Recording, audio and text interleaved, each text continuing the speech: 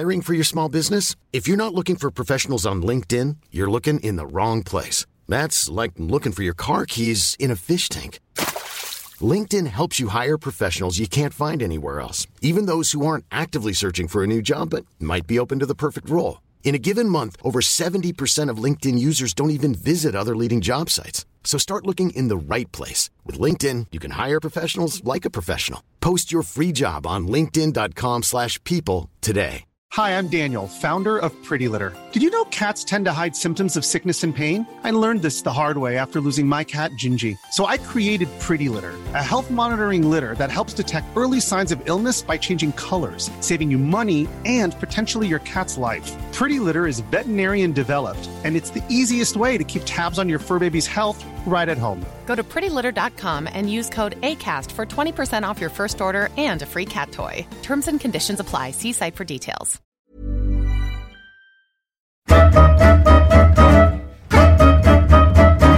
Hallå där, Niklas Holmgren här. Välkommen till Holmgren möter, en podcast som kommer ut med ett nytt avsnitt varje onsdag. Denna vecka ska det handla om en av svensk ishockeys stora, nämligen Ulf Lill-Pröjsarn Nilsson.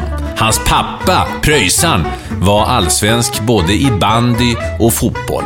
Hör Lill-Pröjsarn berätta om NHL-legendarer såsom Gordie Howe, Bobby Hull, Dennis Potvin, Anders Hedberg, Börje Salming med flera. Hör honom berätta om livet i New York som han bodde i 21 år och till exempel klassiska Studio 54, nattklubben. Hör honom också berätta om vad han ägnat sig åt efter ishockeykarriären och hans syn på dagens svenska ishockey. Det och mycket, mycket annat i veckans avsnitt av Holmgren möter. Innan ni får höra till Ulf Lill-Pröjsarn Nilssons berättelse så vill jag bara säga att om ni vill komma i kontakt med oss så gör ni det lättast via hemsidan niklasholmgren.nu, Twitter Niklas_Holmgren eller Facebook-sidan Holmgren möter om ni har synpunkter eller förslag på personer som ska gästa podden. Nu har det blivit dags att lyssna på Nynäshamns stolthet, Ulf Lill-Pröjsarn Nilsson. God lyssning.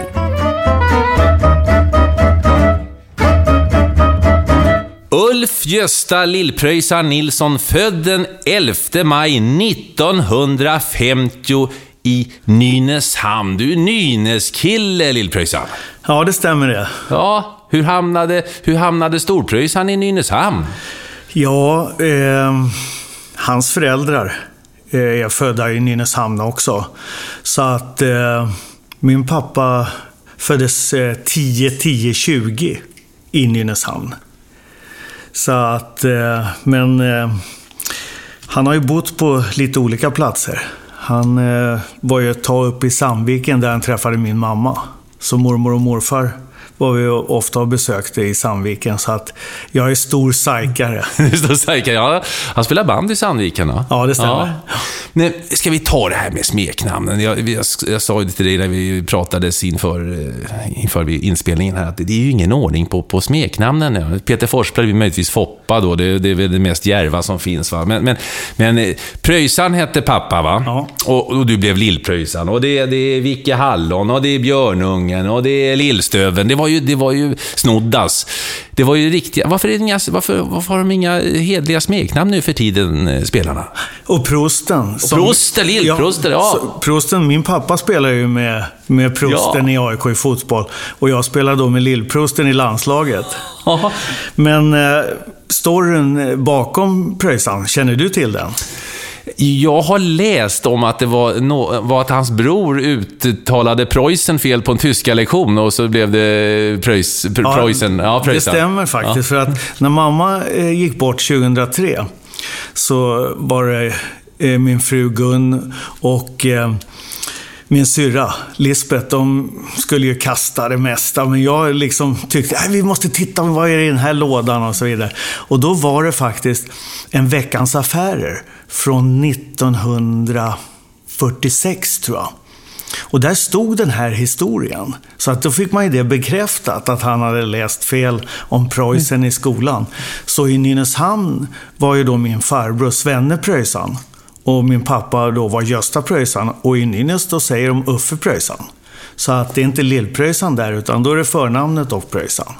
Och tänk så många år så, för det går ju också att läsa om att pappa hade så stor och ståtlig mustasch. Hur länge trodde du på den storyn då? Ja, det var ju liksom mustasch eller att man pröjsade. Ja. Så att det var rätt kul att få den bekräftad. För min farbror Sven, han blev ju över 90 år. Så jag har ju kunnat fråga honom, men jag tror inte han var inte så villig att prata om det faktiskt. För han skämdes nog lite under det. Men du har varit stolt. Du måste ha varit stolt över det. Pappa var ju en framstående fotbollsspelare i AIK. Mellan 46 och 55 spelade han i Gnaget och vann den interna skytteligan. Ja, han var en av de bärande spelarna där under en 10-årsperiod. Ja, det tror jag att han var. Och under hela den tiden så bodde han ju kvar i Nynäshamn. Och jag fattade inte hur han orkade resa, för varken mamma eller pappa hade körkort. Så vi har aldrig haft bil eller någonting. Utan han tog tåget och åkte på träningarna. Och det måste ha varit flera dagar i veckan. Och jag har ju faktiskt en bra relation till Lennart Johansson. För han var ju redan ledare på den tiden. Och jag växte upp med mina första 5 år på Råsunda, som jag inte har några minnen av, men det blev ju svartgult hjärta i alla fall. Hur var det att växa upp i Nynäshamn då? Du född 1950 och på 50-talet och början av 60-talet. Ja, det var ju en fantastisk stad om man ville bli bra i idrott. Det är för jag lyssnade på din podcast med Hedberg i morse när jag var ute och gick faktiskt. Och då pratade han om att hur viktigt det är att man växer upp på en bra plats. Och det är där kulturen kommer in. Det är ju många som har växt upp i Nynäshamn. Det var väl killar innan min pappa stack iväg till AIK, så var det väl Walter Lundgren och någon Bolin också som spelade, tror jag, i AIK och Djurgården. Och sen har det varit Lennart Karlsson och det har varit Leffe Sköld, Björne Lundberg som spelade i AIK, som jag växte upp med. Han är visserligen 48. Men det fanns inte så mycket annat att göra. Det fanns inga dataspel som idag är synden till att många idrottsmän råkar illa ut. För att de här dataspelen är så tar så lång tid och det är så förhäxande på något sätt så att de glömmer tid och rum. Och det hade ju inte vi, utan det var inga tv-kanaler nästan när man växte upp. Så att det var fotboll på somrarna, och så fort ett kärr frös så var man där med skridskorna. För jag tror Nynäshamn fick konstfruset 1966. Så att det var naturisar som gällde på den tiden. Vad knegade mamma och pappa med i Nynäs på den tiden? Vad var det som gällde där? Pappa var elektriker och mamma var hemmafru. Sen gick ju då min pappa Gösta bort 30 oktober 1963 på fotbollsplan på Rumba, som idrottsplatsen då hette. Det var en sån här prestigematch som de hade varje år. Och de delade upp då Nynäshamn i norr och söder. Och så var det då 2 lag som spelade sista matchen på hösten i princip. Var pappa norr- eller söderkille då? Jag kommer inte ihåg riktigt. Jag tror att han var nog mer, att det var söder där i Nynäshamn. Men jag kommer ihåg när jag växte upp, då var det ju kvartersishockey. Och idag får de knappt ihop ett pojklag i olika åldersklasser. Men då hade det var Estö, det var längst söderut, och sen var det Via, Svanes, och det var Heimdal och Kullsta. Så vi hade kvartersserier i Nynäs där alla spelade, och det var helt fantastiskt. Och det kanske är det här alla tv-kanaler och all dataspel och allting som drar mer än vad det gjorde då. För då var vi ute och spelade fotboll på sommaren. Men just ishockey på vintern, då kommer jag ihåg de här kvarterslagen. Hur kändes det då? Du var alltså 13 år när pappa segnade ner död på fotbollsplanen i Nynäshamn. Var du där? Ja, jag var där faktiskt med min syrra.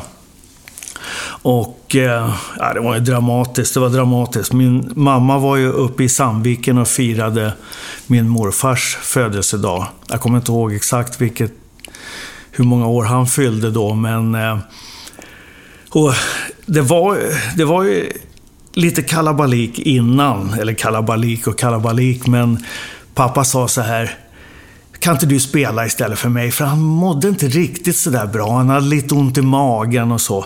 Ja, men jag har ju inga fotbollsskor med. Och sen så sa han så här: du, Uffe, vad har du gjort för käk? Och jag hade ju då bara värmt varmkorv och gjort potatismos och sådär. Och han klagade, och kompisarna sa: Gösta, du ska inte spela om du inte mår bra. Och sen så i andra halvlek så föll han ihop på plan, och det tog väl säkert 45 minuter innan ambulansen kom, så han var väl helt borta när de kom. Och om det skulle ha varit idag kanske de har kunnat rädda honom, för de har ju blivit så otroligt mycket bättre. Vad var det som hade? Det var hjärtinfarkt. Det var en hjärtinfarkt. Och jag kommer ihåg en av killarna, Bernt Eriksson, som faktiskt gick bort för snart 2 år sedan. Jobbade stenhårt med att försöka med hjärtmassage och allt möjligt. Och det var ju ganska tungt när man står och tittar på det där som 13-åring. Och jag kände ofta det där, liksom de sista orden som pappa sa till mig: för vad har du gjort för käk? Liksom. Och det var en jobbig tid, men det var nog ännu jobbigare kanske med min syrra som var 9 år. Så att och länge hade jag lite svårt att prata om det här och så, men nu tycker jag det går bättre och bättre. Och sen så tror jag att det här har varit en fantastisk motivationsgrej för mig, för jag skulle hela tiden, tror jag, försöka tillfredsställa min döde far, som då hade varit otroligt framgångsrik i och själv så kände man väl inte, eller trodde där och då, att man skulle bli hockeyproffs. Utan för mig var målet där att en dag få spela i A-laget i Nynäshamn. Och sen så när man kom dit då kanske det blev vidare. Då tittar man då på Lennart Karlsson, Leffe Sköld, som hade gått vidare och spelat fotboll i AIK. Leffe faktiskt började ju i AIK, sen gick han över till Djurgården. Och Leffe gick ju bort för, ett halvår sedan knappt nu. Och han betydde oerhört mycket för mig efter min pappa gick bort då. Vilket sätt då? Ja, han var ju redan då en storstjärna i allsvenskan, både i fotboll och ishockey. Så jag fick hänga med honom in till Stockholm och liksom känna på den här atmosfären. Och då det var ju då hade han lämnat AIK och gått över till Djurgården.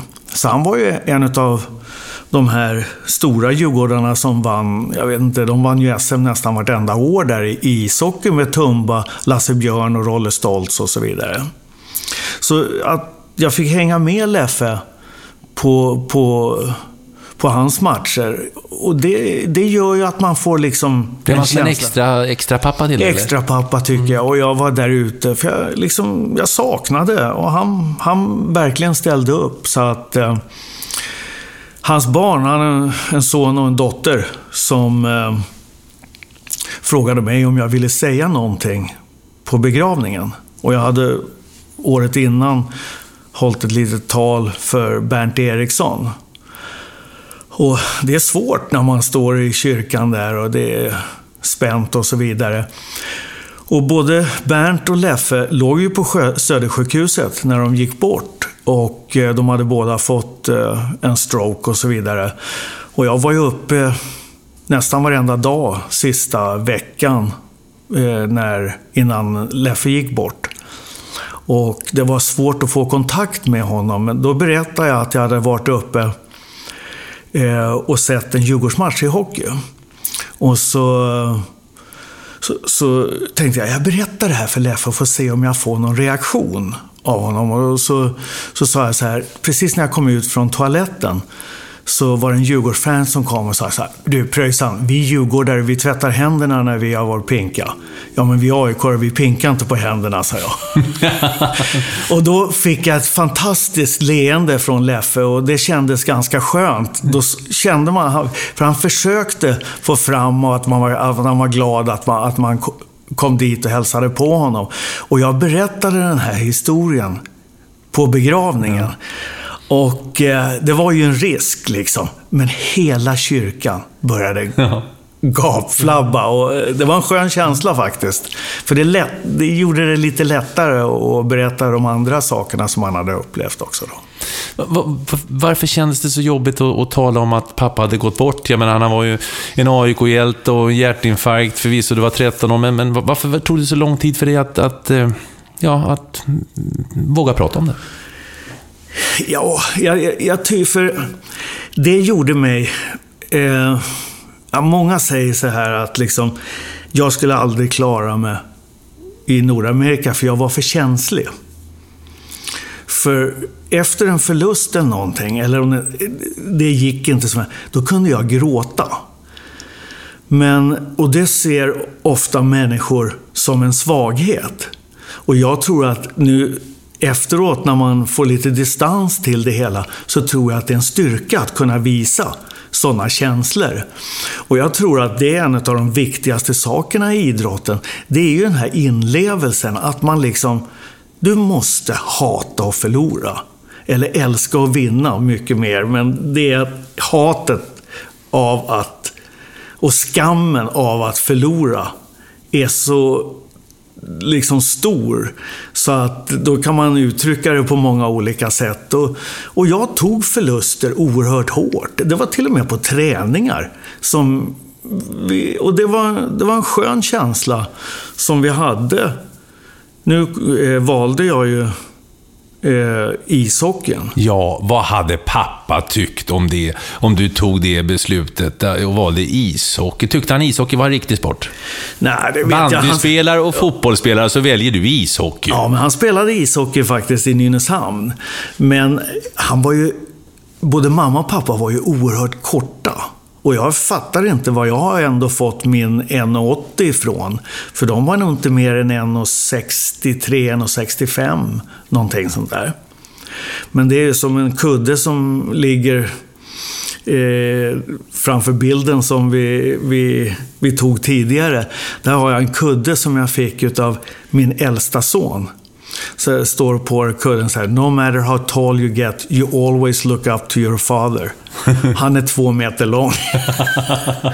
Så att det är en härlig present att få utav en av sina barn. Ja, hur såg det ut då, Linn Pröjsan, när beslutet kom? Det blir ishockeyn. Det är det jag ska gå in för. Ja, men jag blev ju faktiskt värvad som fotbollsspelare till AIK först. Och det var väl att... och det tycker jag var positivt, att man kunde hålla på med 2 sporter så länge. Det är fruktansvärt idag när man tvingar 10-12-åringar att välja sport. Och där vet jag inte om det är ishockeyn eller om det är fotbollen som är värst. För nu har du ju konstgräsbanor och du har konstfruset nästan året runt. Men jag tror att det är ingen som skadar över att hålla på med fler idrotter. Och det blir tycker jag, lite bättre idrottsman om du gör lite fler saker.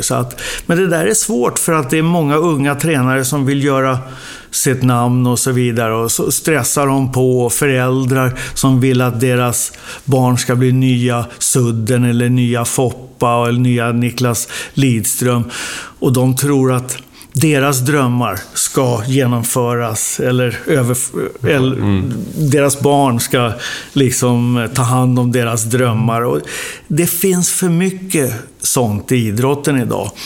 Men för mig då så fanns det fantastiska ledare som skjutsade mig in på uttagningar till TV-pucken eller till stadslaget i fotboll. Och jag kommer ihåg, jag har spelat och har en fantastisk respekt för Hedberg som vi spelade otroligt länge tillsammans.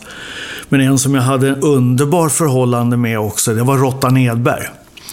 Vi var ett radarpar i stadslaget i fotboll och vi spelade i TV-pucken i Stockholm tillsammans. Vad gör Rolf Rottan Edberg? Vad gör han nu? Han var tränare i ungdomstränare i Trångsund vet jag för några år sedan på 90-talet. Men... Ja, det kanske han har varit, men han var ju utbildad mattläggare. Jaha. Och Washington Capitals. Ja, Washington. Han var ju över ett tag. Men Bert-Ola säger ofta det till mig. Det var skönt, för jag hjälpte AIK att få över Rottan till oss i ishockeyn. För han var ju egentligen Hammarbyare.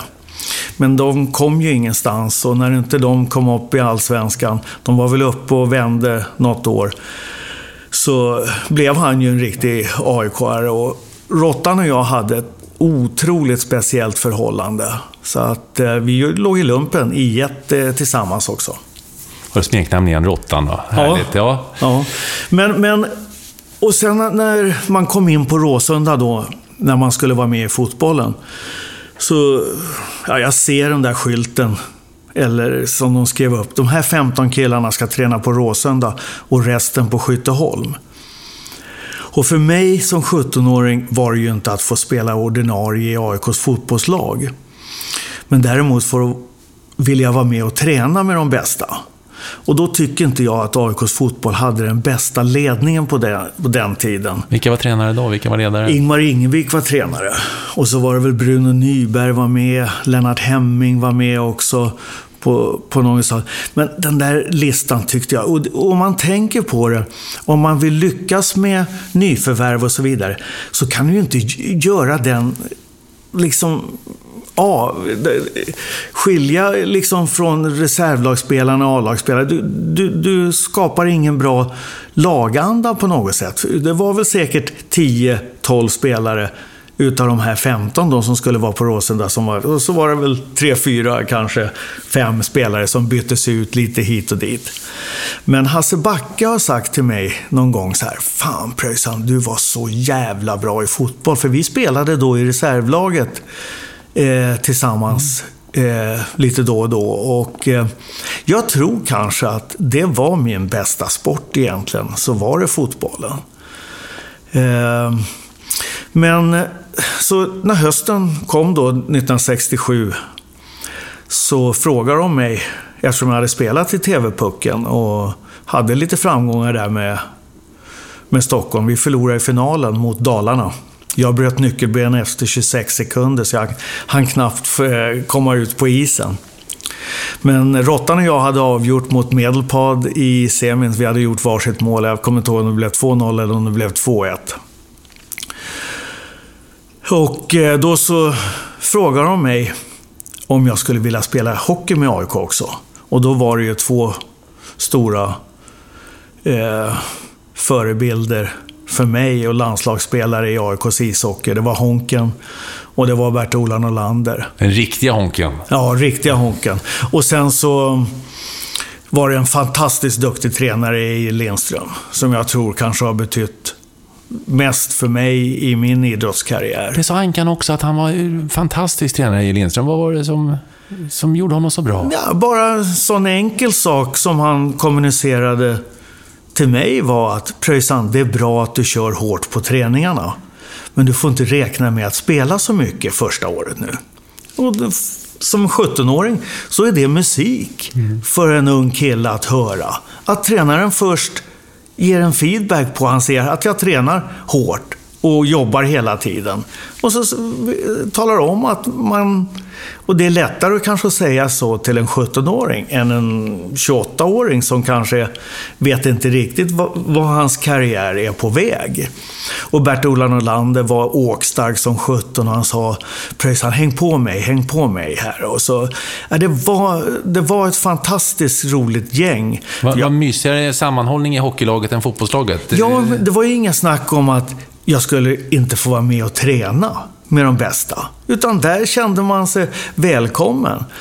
Ja, och sen så skulle jag spela fotboll nästa säsong också. Men det var ju samma visa då. Så då kände jag nog att nej, det här valet kommer det inte bli något svårt. För då hade säsongerna börjat bli så långa så att det var jättesvårt att dubblera. Det var ju, tror jag, Kurre Edenvik i AIK då som kanske var den sista killen som dubblerade i Allsvenskan både ishockey och fotboll. 67-68 kan ha varit det, då du liksom, nu kör jag hockeyn. Ja, just det. Vi går tillbaka, Pröjsan. Ditt favoritämne i skolan? Matematik. Det var det? Ja, det var helt... Ja, för jag tyckte inte man behövde plugga då, utan det bara funkade för mig. Så jag är ganska duktig på att lösa sudoku, så jag brukar lägga ut mina svåra DN sudoku på morgnarna här, som kallar det mental gymnastik. Ja. Hur var du i skolan överlag? Var du en kämpe där också som liksom försökte allt vad du kunde? Det vet jag inte riktigt, men jag hade problem att hålla tyst i skolan. Men jag hade oerhörd respekt för de lärare som hade disciplin på lektionerna. Och det är väl det som jag kanske tror att det är lite av problemen i skolorna idag, att eleverna har inte respekt för lärarna. Men jag var ingen briljant, för jag läste ju aldrig läxor. Utan jag var i skolan och följde med på lektionerna. Och sen var det bara idrott för mig. Och jag hade ju inte det där stödet hemifrån heller. Från mamma då, som hon var ju tvungen att ge sig ut i arbetslivet när pappa gick bort. Ja, vad började hon arbeta med då? Hon började på ett litet företag som heter Amlab. Som monterade... Ja, jag vet inte riktigt vad det var. Och sen var hon på Televerket i Nynäshamn också. Men det har aldrig känts som om jag inte hade fått mat och såna här saker. Vi bodde då i en villa i Nynäshamn. Men jag fick alltid nya skridskor utan min faster i julklapp. Och de fick jag alltid så fort det frös på något kärr och så vidare. För man kunde ju inte vänta på nya skridskor till julafton. Utan de fick jag alltid tidigare. Hade en Ulf Lill-Pröjsan Nilsson kunnat komma fram idag med ishockeyn som den ser ut? Vi får väl säga, eller var Tommy Bostedt som sa det när jag intervjuade honom här, att det är ju ingen överklasssport, för det är lite för jobbigt och för skitigt ishockey för att vara en överklasssport, men det är definitivt en medelklasssport. Ensamstående mammor tar knappt råd att ha sina barn spelandes ishockey. Hur ser du på den som kommer då, som hade en ensamstående mamma och en faster som köpte skridskor till dig? Ja, jo, det är ju ett problem med ishockeyn. För traditionellt har det ju varit att det är arbetarkillar som blir bra i ishockey. För det är ju en ganska tuff sport. Och de kom traditionellt från små städer eller någonting sånt där. Så att den har blivit alldeles för dyr, tycker jag. Och nu ska ju de här minsta killarna också ha kompositklubbar. Och de kostar ju... Ja, jag vet inte om den billigaste kompositklubban kostar 800 kronor eller någonting. Och så ska de ha det som de senaste killarna har nu då. Och då är det upp till ett par tusen. Och skridskorna, jag fattar inte. Ser du någon lösning på problemet? Nej, det är väl att man kan byta och så vidare. Men klubborna, det kommer ju aldrig ifrån. Och jag tycker det är tråkigt liksom. Ja, jag är ganska engagerad i Nynäshamnshockeyn lite. Och där tror jag att det är inte så farligt dyrt att komma in där. Och de stressar inte att de här pojklagen ska åka på alla kupper som de ska göra runt Stockholm hela tiden.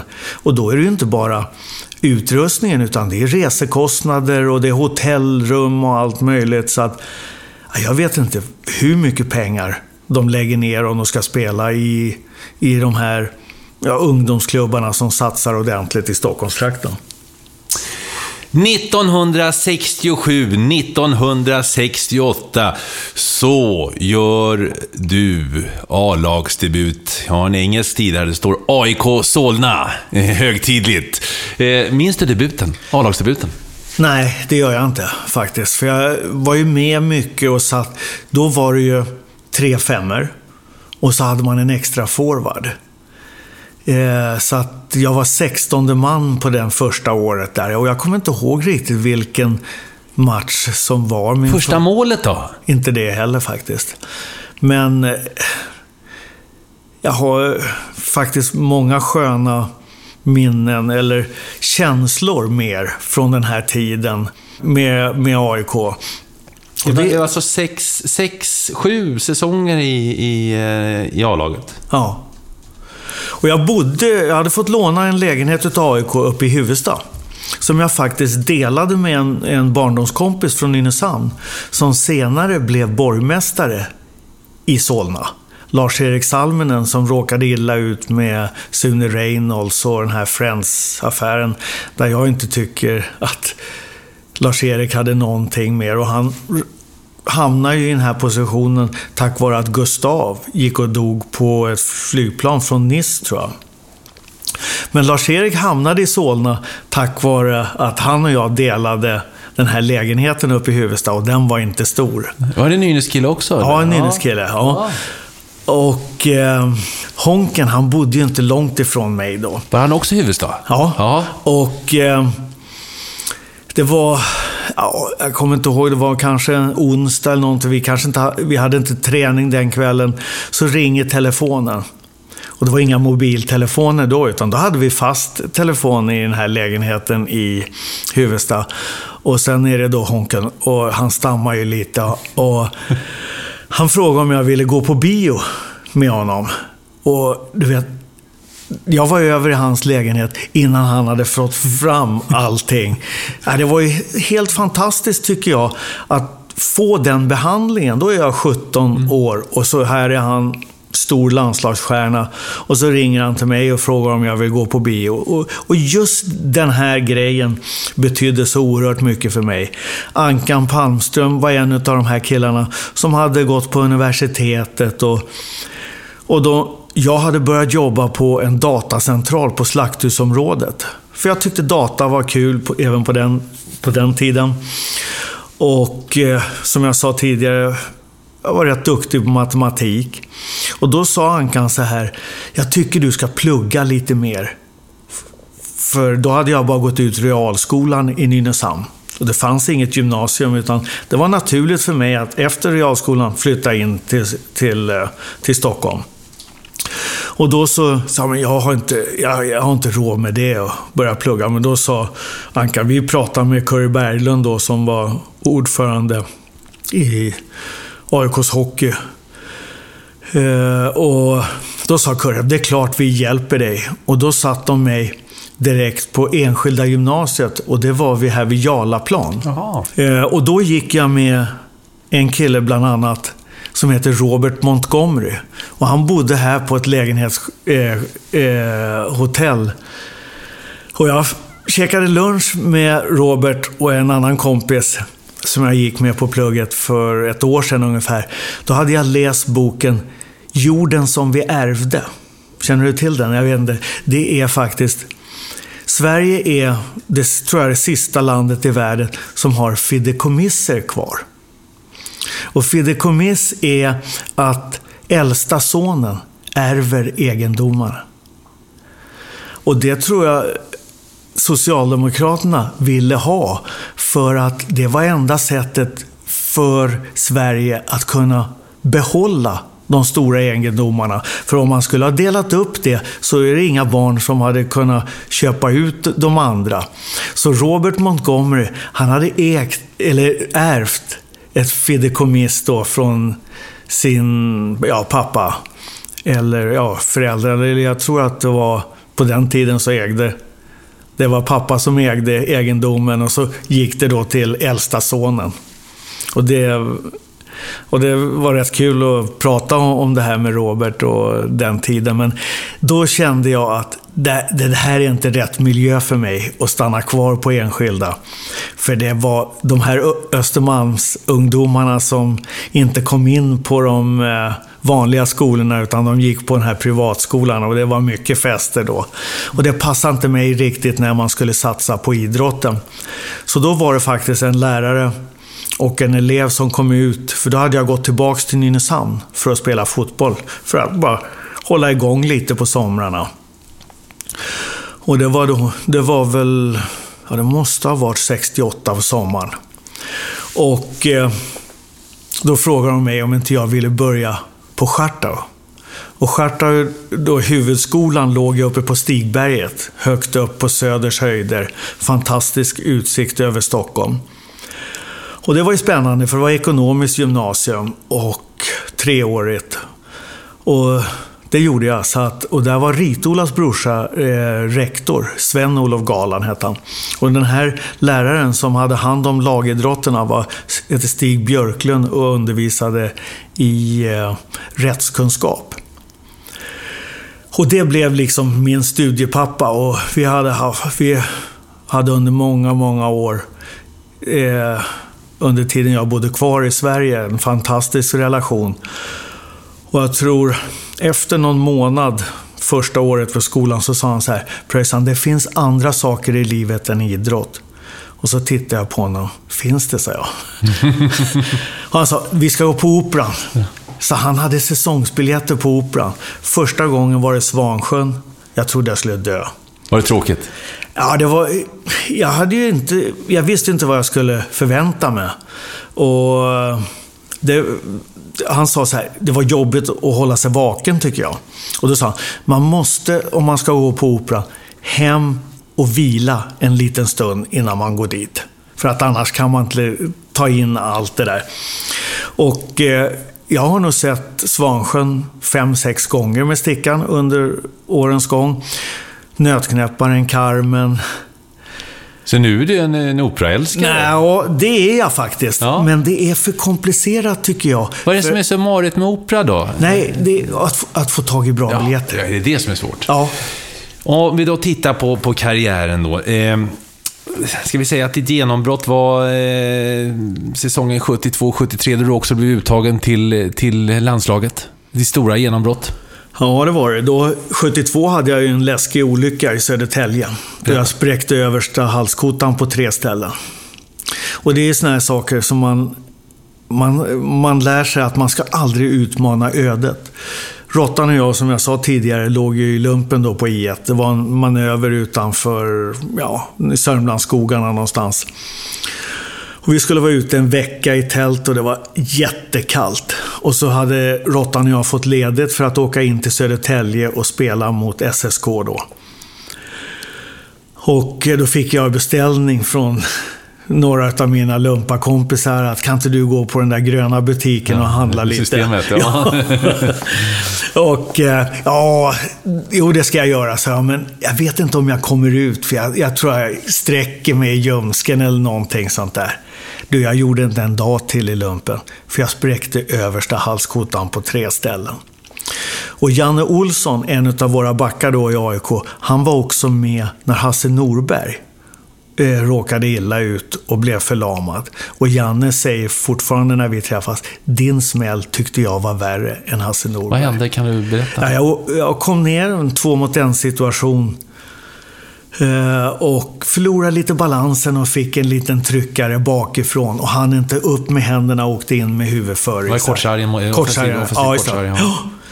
Och blev liggande då på isen och de bara vände mig och sen så klippte de upp i princip hela utrustningen. Så låg jag 5 dagar med sandsäckar vid sidan av huvudet på Södertälje lasarett och sen så körde de med ambulans till Danderyd där jag låg ytterligare 10 dagar.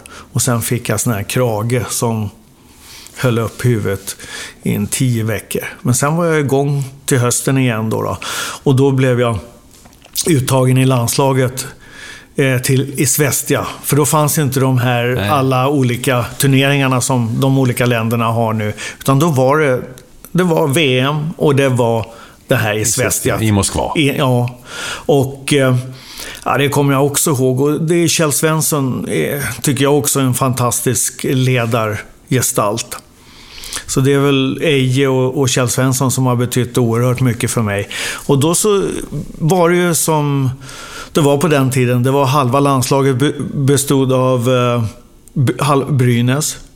Det var Hammarström, Wickberg, Tord Lundström, en kedja. Och så var det väl Virus och Lars-Göran Nilsson. Hur var de Brynäs-grabbarna? De var väl lite störska, va? De var ju dominanta då. Ja, det var de. Oerhört dominanta. Men jag hade lite kontakter med faktiskt Håkan Wickberg, för att min moster och morbror umgicks med Håkans föräldrar. Och min morbror var lagledare för Brynäs fotboll. Så att de tjatade ju hela tiden att jag skulle flytta dit upp. Och i Södertälje var de på också och ville ha mig. Men jag trivdes så bra med de här killarna i AIK. Och när jag får den här chansen då att utvecklas som jag fick i AIK. Jag fick vara med i juniorlandslaget, jag fick vara med i Vikingarna som B-landslaget hette på den tiden. Och så blev jag då uttagen till Svästia-turneringen här. Ja, det blev 72 då. Och då säger Kjell Svensson, det var det jag skulle komma till, att nu börjar förberedelserna för VM i Moskva 73. Och då sitter ju då hela Brynäs där. Det var ju, jag tror att Börje var med, jag vet inte om Stigge var med. Men det var ju då också 5-6 spelare från Leksand. Och det var Sterner, Stisse, bröderna Abris då från Leksand, Mats Åhlberg, Danne Söderström.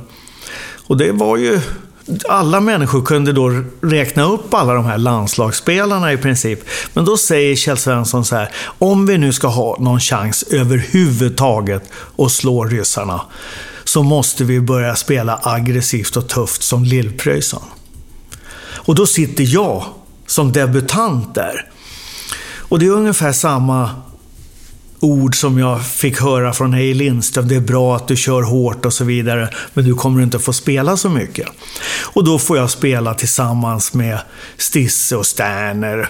Och i de formationerna, om du har lite talang, så går det inte att misslyckas. Så jag tror att en tränare, om han liksom inte känner att det är påtryckningar från alla möjliga håll, så kan en tränare säga: sätt honom i en miljö som han kan inte lyckas egentligen. Men jag kunde inte misslyckas med de här fantastiska spelarna. Och det var ett kul VM. Det var ju inte direkt någon final på den tiden, utan det var ju en serie. Och man tittar, jag var nu sist på Globen, så vann ju inte Sverige något VM.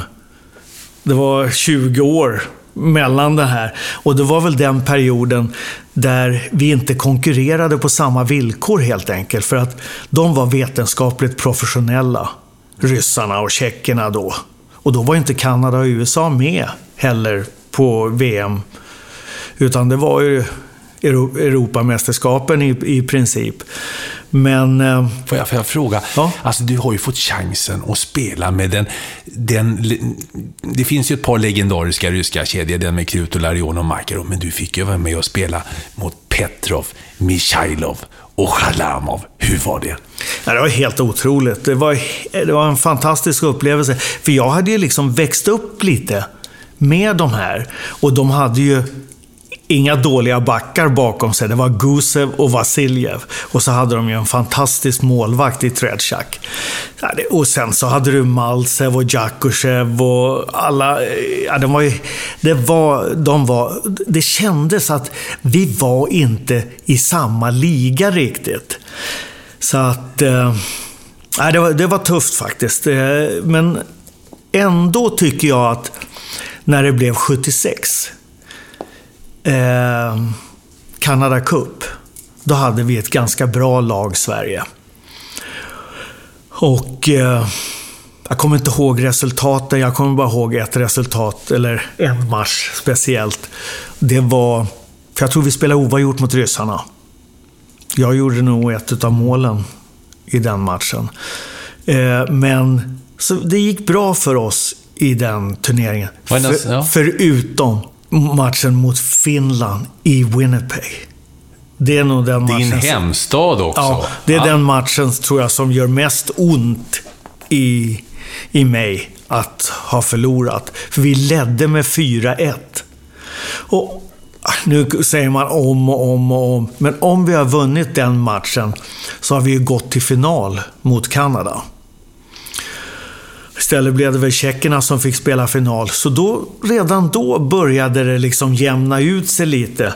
Vi hade blivit lite mer proffsiga i Sverige. Men fortfarande så jobbade de flesta killarna och vi tränade antingen 6 på kvällen eller 7:30, för vi fick dela med Djurgården på Hovet. Och jag gick på universitetet efter jag hade gjort lumpen, och alla killar kom från arbetet. Och efter söndagsmatchen, om det var borta, så skulle de upp på jobbet måndag morgon. Och det existerar ju inte för ryssarna.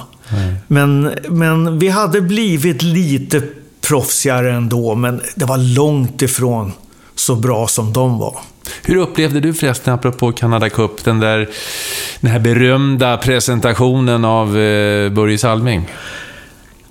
Alltså du stod ju där och du såg ju honom generat åka runt. Ja. Jag kommer inte ihåg så mycket av det då, men det har ju varit en fantastisk upplevelse att se det efteråt, tycker jag.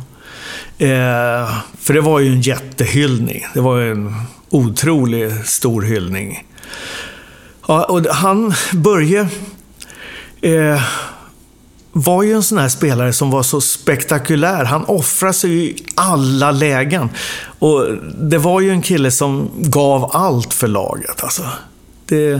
Och ändå hade han ganska tung karriär i Toronto. Jag tror inte de nästan gick till slutspelet någon gång. Det var fruktansvärt. I 16 år spelade han där, va? Ja, så gjorde han avslutade med ett år i Detroit. Ja, just det. Som också var ett lag som inte var bra. Nej, inte på den tiden. Nej, men om vi backar lite, sen blev det ju 74. Ja. Vi tog din debut i landslaget. Ja, 73. 73, ja. Efter den här otäcka smällen så var du tillbaka alltså, året senare. Ja, och då tog vi ju silver. För vi liksom konkurrerar inte. Det är liksom guldplatsen, det var ryssarnas liksom. Och det tror jag, vi var nog för många som kände att det var på det sättet. Och då är det svårt att intala sig att man kanske kan slå dem en match eller någonting. Men jag tyckte inte vi var nära ryssarna då, för att de var riktigt vetenskapligt professionella. Men sen hade vi ju då VM. Efter det VM så blev ju Hammarström och Salming proffs. Året innan hade ju Tommy Bergman stuckit. Så Tommy Bergman, han var ju verkligen den pionjären eller isbrytaren för svenska hockeyspelare som verkligen gjorde bra ifrån sig. Och han får aldrig riktigt cred för det, tycker jag. Någon har sagt att de visste inte om att han var svensk. För Bergman kunde man ju heta ändå. Han var stor och stark och var som en kanadensare. Ja. Var det så? Han åkte ju inte skridskor som en svensk, precis. Men det är nog sant. Men sen då började det snackas om vilka som skulle bli proffs. För det hade ju gått bra för Salming och Hammarström. Och framförallt hade det gått bra för Börje. För Hammarström, han fick ju lite kritik för att han var lite för elegant och liksom inte ville gå in i de här närkamperna. Men det var ju ingens stil egentligen. Han var inte någon sån här, det gjorde han inte i svensk ishockey heller. Han var inte inne och liksom smällde på som Foppa kunde göra i sin storhetstid. Utan Inge var ju en helt annan slags spelare, så han fick lite kritik för att i Nordamerika gillar de ju sådana som går in och dunkar på lite. Men i alla fall så blev det då snack om vilka som skulle bli proffs efter VM 74. Och då var det mycket snack kring mig, Hedberg och Sjöberg framförallt. Lars-Erik Sjöberg. Ja, och då tillhör vi 3 olika klubbar i NHL. Och jag tror Anders berättade lite om det här också i sin intervju med dig. Där det var ingen draft utav europeiska spelare på den tiden. Och det var inga ryssar och tjecker som hade blivit proffs. Och jag tillhörde då Buffalo. Och Hedberg tillhörde Toronto och Lars-Erik tillhörde Minnesota. Och då var det bara att deras general managers hade skickat ett telefax, som det hette på den tiden, in till NHL-kontoret att jag är intresserad av den här spelaren, sätta upp honom på vår lista. Och då gällde det att vara först inne med faxet till de här till NHL-kontoret då. Men då, som Anders också berättade, så var den här läkaren från Winnipeg som forskade på muskelbiopsider på GH som tipsade, för han bodde i Winnipeg men var här med hela sin familj då, och grabbarna, Kerry Wilson var en av de som spelade i NHL senare, men han växte upp och spelade med Bostedts brorsa, tror jag, Peter Nilsson, i Hammarby. Och Tommy är lite äldre, tror jag, än de killarna. Tommy Bosted är 58, tror jag. Ja, just det. Ja, Peter är lite yngre. Men i alla fall så sa vi det. Det måste vara mycket enklare om vi går tillsammans och vi kan påverka lite om hur vi ska spela. Istället för att jag då skulle, kanske lite lättare som en center att komma över. Men ytterforwards på den tiden, de gick upp och ner. Var det en vänsterforward så stannade han på vänstersidan, och var det en högerforward. Och det är ju ganska tråkigt spel. Och det var väl det som gjorde att det funkade så bra för oss när vi kom och fick spela med Bobby Hull. Ja, berätta. För att vi pratade om legendariska kedjor här tidigare. Det var Michailov, Chalamov och Petrov. Vi nämnde KLM-kedjan. Ja. Och den kedjan blev ju en sensation. Hur är din version av det här? Därför att ni fick ju fart på Bobby Hulls karriär, du och Hedberg, helt enkelt. Ja, och Anders hade lite dålig koll på hur gammal Bobby var när vi kom över. För jag vet att Bobby är född 39. Och om vi kom över 74 så är han 35 år, inte 33 eller 34. Men det där är min matte som kommer tillbaka igen. Ja, ändå är Hedberg scout, va? Ja. Och Bobby fyller år den 3 januari. Så jag vet att han hade fyllt 35 redan. För jag ringer alltid honom. Det gör jag fortfarande på födelsedagen. Så det var helt otroligt. Och han säger ofta att vi gav honom 4 extra år på hans karriär. För är man 35, då är man... På den tiden så var det var 35 så att säga. Ja, jo, det var det. Men jag har faktiskt spelat mot Gordie Howe. Och han var 52. Hur var han då när han var 52? Ja, han åkte ju inte fort, men det var liksom, han hade en förmåga att kunna kontrollera spelet ändå. Han drog ju ner tempo, det som passade honom. Men det var ju liksom, jag kan tänka mig hur bra han har varit när han var i sin prime i Detroit.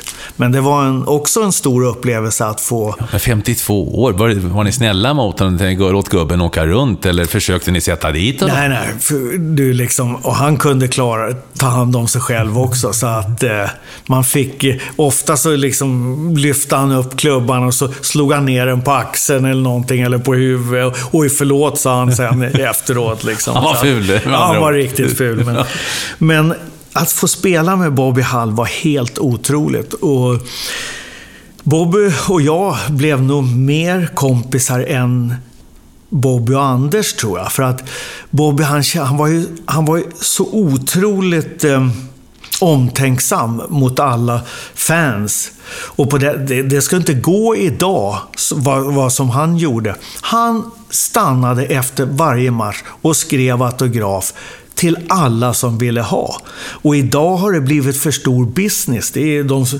säljer autografer och liksom, de kommer fram, de nöjer sig inte med en autograf, utan du ska skriva en hel jäkla bok. Och det är därför det är så svårt för dagens spelare att veta vilka är det som är de riktiga fansen, eller vilka är det som lever på det här med att köpa eller skaffa autografer och sälja dem. Och Bobby sa ofta då, Ulfi, kan inte du stanna? Och så tar vi en taxi tillbaka sen. Ja, och det kände jag liksom att, för han ställde upp så mycket för de som verkligen betalade våra löner. Och det är någonting som jag tycker är intressant, och det fick både Anders och jag lära oss. Hur är det att vara proffsidrottsman? För det hade ju inte vi varit innan. Och då liksom måste man tänka på, vilka är det som betalar våra löner? Jo, det är de här fansen. Och då ville Bobby ge tillbaks någonting. Och han skrev, och det kunde vara ibland att det var mer över en timme. Det var ibland 1,5 timme som han stod och skrev autografer. Då fick man ju skriva också själv. lite. Men samtidigt var det någonting som man fick lära sig, som jag tycker är viktigt. Och sen var det en annan sak som Bobby lärde oss, men det kunde vi nog innan vi kom över. Att kör man hårt på träningarna så blir matcherna enkla. Så det hade vi lite från som man tränar spelar man med någonting sånt här. Ja, just det. Och nej, det var... Kan du berätta, alltså, för det var ju en kemi som var helt enorm mellan er. Hur såg rollfördelningen ut? Eller var det bara... För Anders berättar ju att det bara funkade. Alltså det kom från ingenstans. Ni kände allihopa att hoppsan, vad var det här? Ja, men vad är det jag ville komma till? För Bobby, han hade ju spelat många år i Chicago då. Och var frustrerad över att när han skulle byta plats så var det ingen som fyllde det utrymme som han kom ifrån. Och det var naturligt för mig och Anders att byta platser. Egentligen var jag center bara för att jag tekade. Men sen var det min roll lite att dra på mig först en back och sen kanske dra den backen över till den andra backen. Och liksom, om jag har 2 backar på mig så vet jag att det är någon som är naken någon annanstans. Och det är då man, kanske innan man får smällen utav de här backarna, passar. Och det är så jag tycker hockeyn ska vara, liksom som en spelfördelare eller någonting. Och det ser man för lite av idag att spela. För jag vet inte om tempot är uppdraget alldeles för hårt, där man inte hinner med egentligen att göra de här fina grejerna som jag tycker att vi gjorde lite då och då. Och kanske att jag vet inte om utrustning, skridskorna vet jag känner på dem idag, allting har blivit så mycket lättare. Och så tränar de på ett helt annat sätt idag, tror jag, än vad vi gjorde. Så att de är nog betydligt bättre spelare. Men spelintelligensen tror jag var oerhört hög från vår sida. Kan det bero på att ni också höll på med andra idrotter högre upp i åldrarna än vad dagens hockeyspelare har gjort? Ja, det kan vara något sånt. För jag känner ibland att killarna är jätteduktiga på att åka bågar och liksom så här. Men just de här små grejerna med lite finter och liksom dribbla av några killar, det finns inte utrymme för det längre. Och jag tycker att det skulle finnas, för idag får du ju inte haka och hålla fast som de gjorde på vår tid. Det var ju fruktansvärt där vi kom över egentligen hur mycket stryk vi fick ta. Ja, berätta, hur var det? För ni kom ju dit och tog arbetstillfällen helt enkelt från nordamerikaner. Ja, första året var tufft och jag fattar än idag inte hur vi kunde missa slutspelet i Winnipeg. Men om man ser tillbaka på det då, så var vi 4 svenskar. Först gjorde de en liten fuling, för de hade 2 jättebra målvakter i Winnipeg. Ernie Wakely och Joe Daly. Och sen så sa de så här: vi börjar förhandla ihop. De tyckte att de inte hade tillräckligt höga löner. För då hade det börjat, för de var ju båda gamla NHL-målvakter. Och då sa laget bara så här: jaha, vi signar Joe Daly och så får du, Ernie, du får flytta någon annanstans. Och så blev det då att Curry Larsson kom över tillsammans med oss. Och då såg de hur ledningen behandlade killarna. Och det här ser ju de andra i laget. Så nu kommer vi över 4 svenskar och så med 2 finländare, Heksiri Ranta och Veli-Pekka Kettola. Och det är 6 stycken nordamerikaner och troligtvis 6 kanadensare som inte har något jobb inom ishockeyn. Och då undrar de, jaha, hur många fler finns det i Europa som kan ta våra platser? För vi spelar ju ganska bra. Jag brukar skoja, nu kan jag inte skoja med Don Basley längre, för han gick ju bort för 2 somrar sedan nu, tror jag. Att han har bara gjort ett misstag på något kontrakt, och han har ju gjort rätt många kontrakt, för han hade ju ett tag Foppa, Joe Sakic, Timo Salonen, Jari Kurri. Ja, det var, han hade i skytteligan utav topp 10 så hade han väl 9 av dem. Men i alla fall så hade jag Basically hade kommit fram till ledningen så här: hur många poäng tycker ni att Ulfi ska göra, som jag kallades där då, för den här lönen? Och jag tror det var 50 eller 60 000 dollar. Ja, om man gör 60 poäng så tycker vi det är fantastiskt bra. Ja, då kan vi väl göra ett bonussystem då. Så jag fick ju då extra pengar för varje poäng över 60 poäng. Och för det 100:e poänget fick jag 5 000 dollar. Och det var ju rätt mycket pengar på den tiden. Men 101, 102, 103, 104, 105 upp till 120 fick jag inget betalt för. För jag hade glömt att skriva in i kontraktet. Så det var ju helt fantastiskt. Och du gjorde 124 och 126 där, 76, 77, 77, 78. Ja. Men första året där jag hade 120, 26 mål och 94 pass. Så, just det, 74-75. Ja, just det. De sista 20 fick jag inte betalt för. Så det är en ganska rolig sak.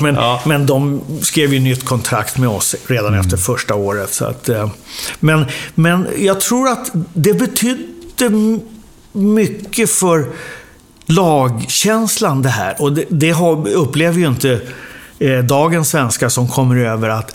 Och det tror jag inte vi fattade hur stort det här var. Men det var mitt jobb eller ditt jobb.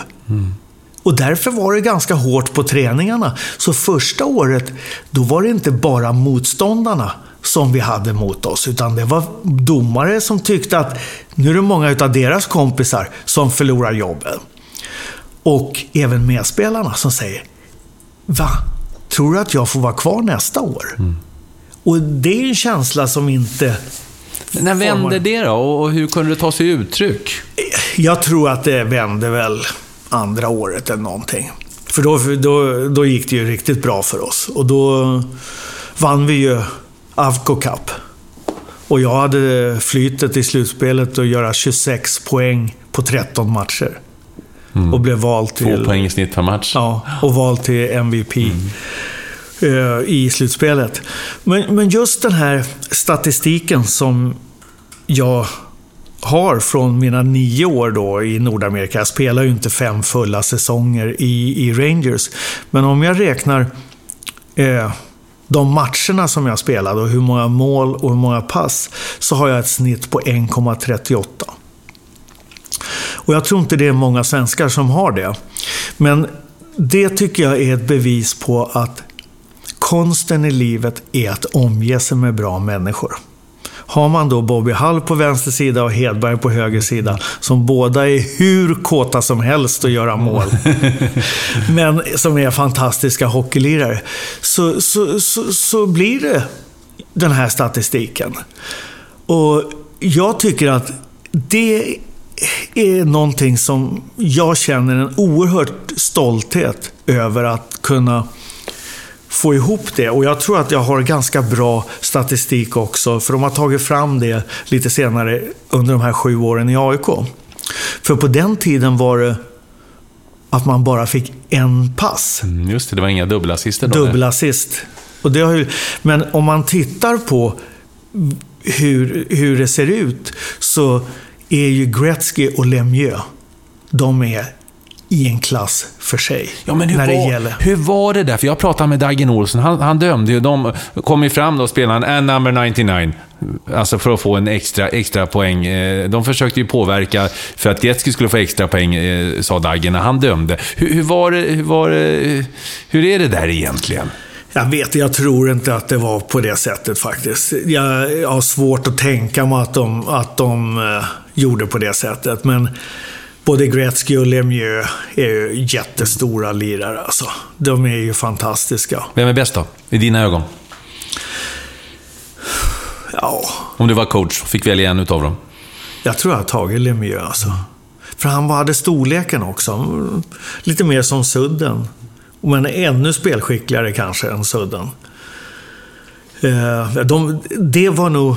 Jag kommer inte ihåg vilket år. Var det 84 som var Canada Cup?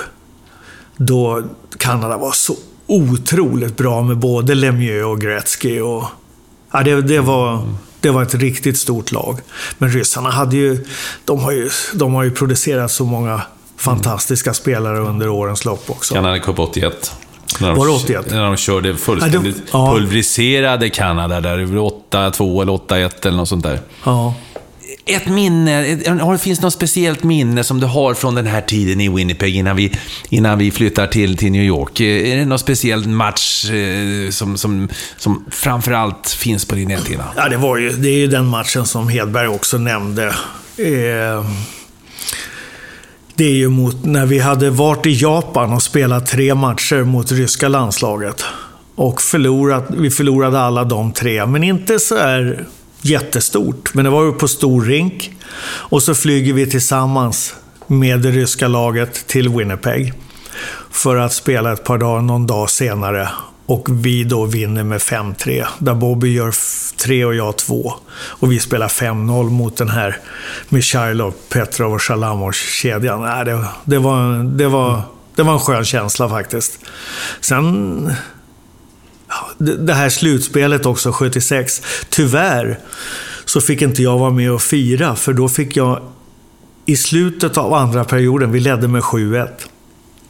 En klubba i ögat. Så jag låg på sjukhuset då. Och fick inte motta det här priset som mest värdefulla spelare. Men 26 poäng på 13 matcher i slutspelet. Det är en skön känsla. Och det är tillbaks igen. Har du Bobby på vänster sida och Anders på höger sida, så blir det de där siffrorna. Om en liten stund så fortsätter Ulf Lillpröjsarn Nilsson sin historia och berättar bland annat om varför han tycker New York är så härligt. How would you like to look 5 years younger? In a clinical study, people that had volume added with Juvederm Voluma XC in the cheeks perceived themselves as looking 5 years younger at 6 months after treatment. Look younger, feel like you. Add volume for lift and contour in the cheeks with Juvederm Voluma XC. Reverse signs of aging by adding volume to smooth laugh lines with Juvederm Volure XC. For important safety information and to find a licensed specialist, visit Juvederm.com. That's JUVEDERM.com. Not for people with severe allergic reactions, allergies to lidocaine, or the proteins used in Juvederm. Common side effects include injection site redness, swelling, pain, tenderness, firmness, lumps, bumps, bruising, discoloration, or itching. There's a risk of unintentional injection into a blood vessel, which can cause vision abnormalities, blindness, stroke, temporary scabs, or scarring. Talk to a licensed specialist to find out if it's right for you. I'm Sandra, and I'm just the professional your small business was looking for. But you didn't hire me because you didn't use LinkedIn Jobs. LinkedIn has professionals you can't find anywhere else, including those who aren't actively looking for a new job, but might be open to the perfect role, like me. In a given month, over 70% of LinkedIn users don't visit other leading job sites. So if you're not looking on LinkedIn, you'll miss out on great candidates like Sandra. Start hiring professionals like a professional. Post your free job on linkedin.com/people today. Hey there, it's Michelle Norris. I'm host of a podcast called Your Mama's Kitchen. When I travel, I'm usually looking for a way to find a taste of home when I'm not at home. And one of the things I love to do when I am at home is entertain. And Airbnb allows me to do that. When I was in California recently, I rented a house that had a great kitchen. And when we were sitting around the table, we were all thinking, we're in someone else's house. Someone could be in all of our homes as well. If you have a home, but you're not always at home, you have an Airbnb. Your home might be worth more than you think. Find out how much at airbnb.com/host.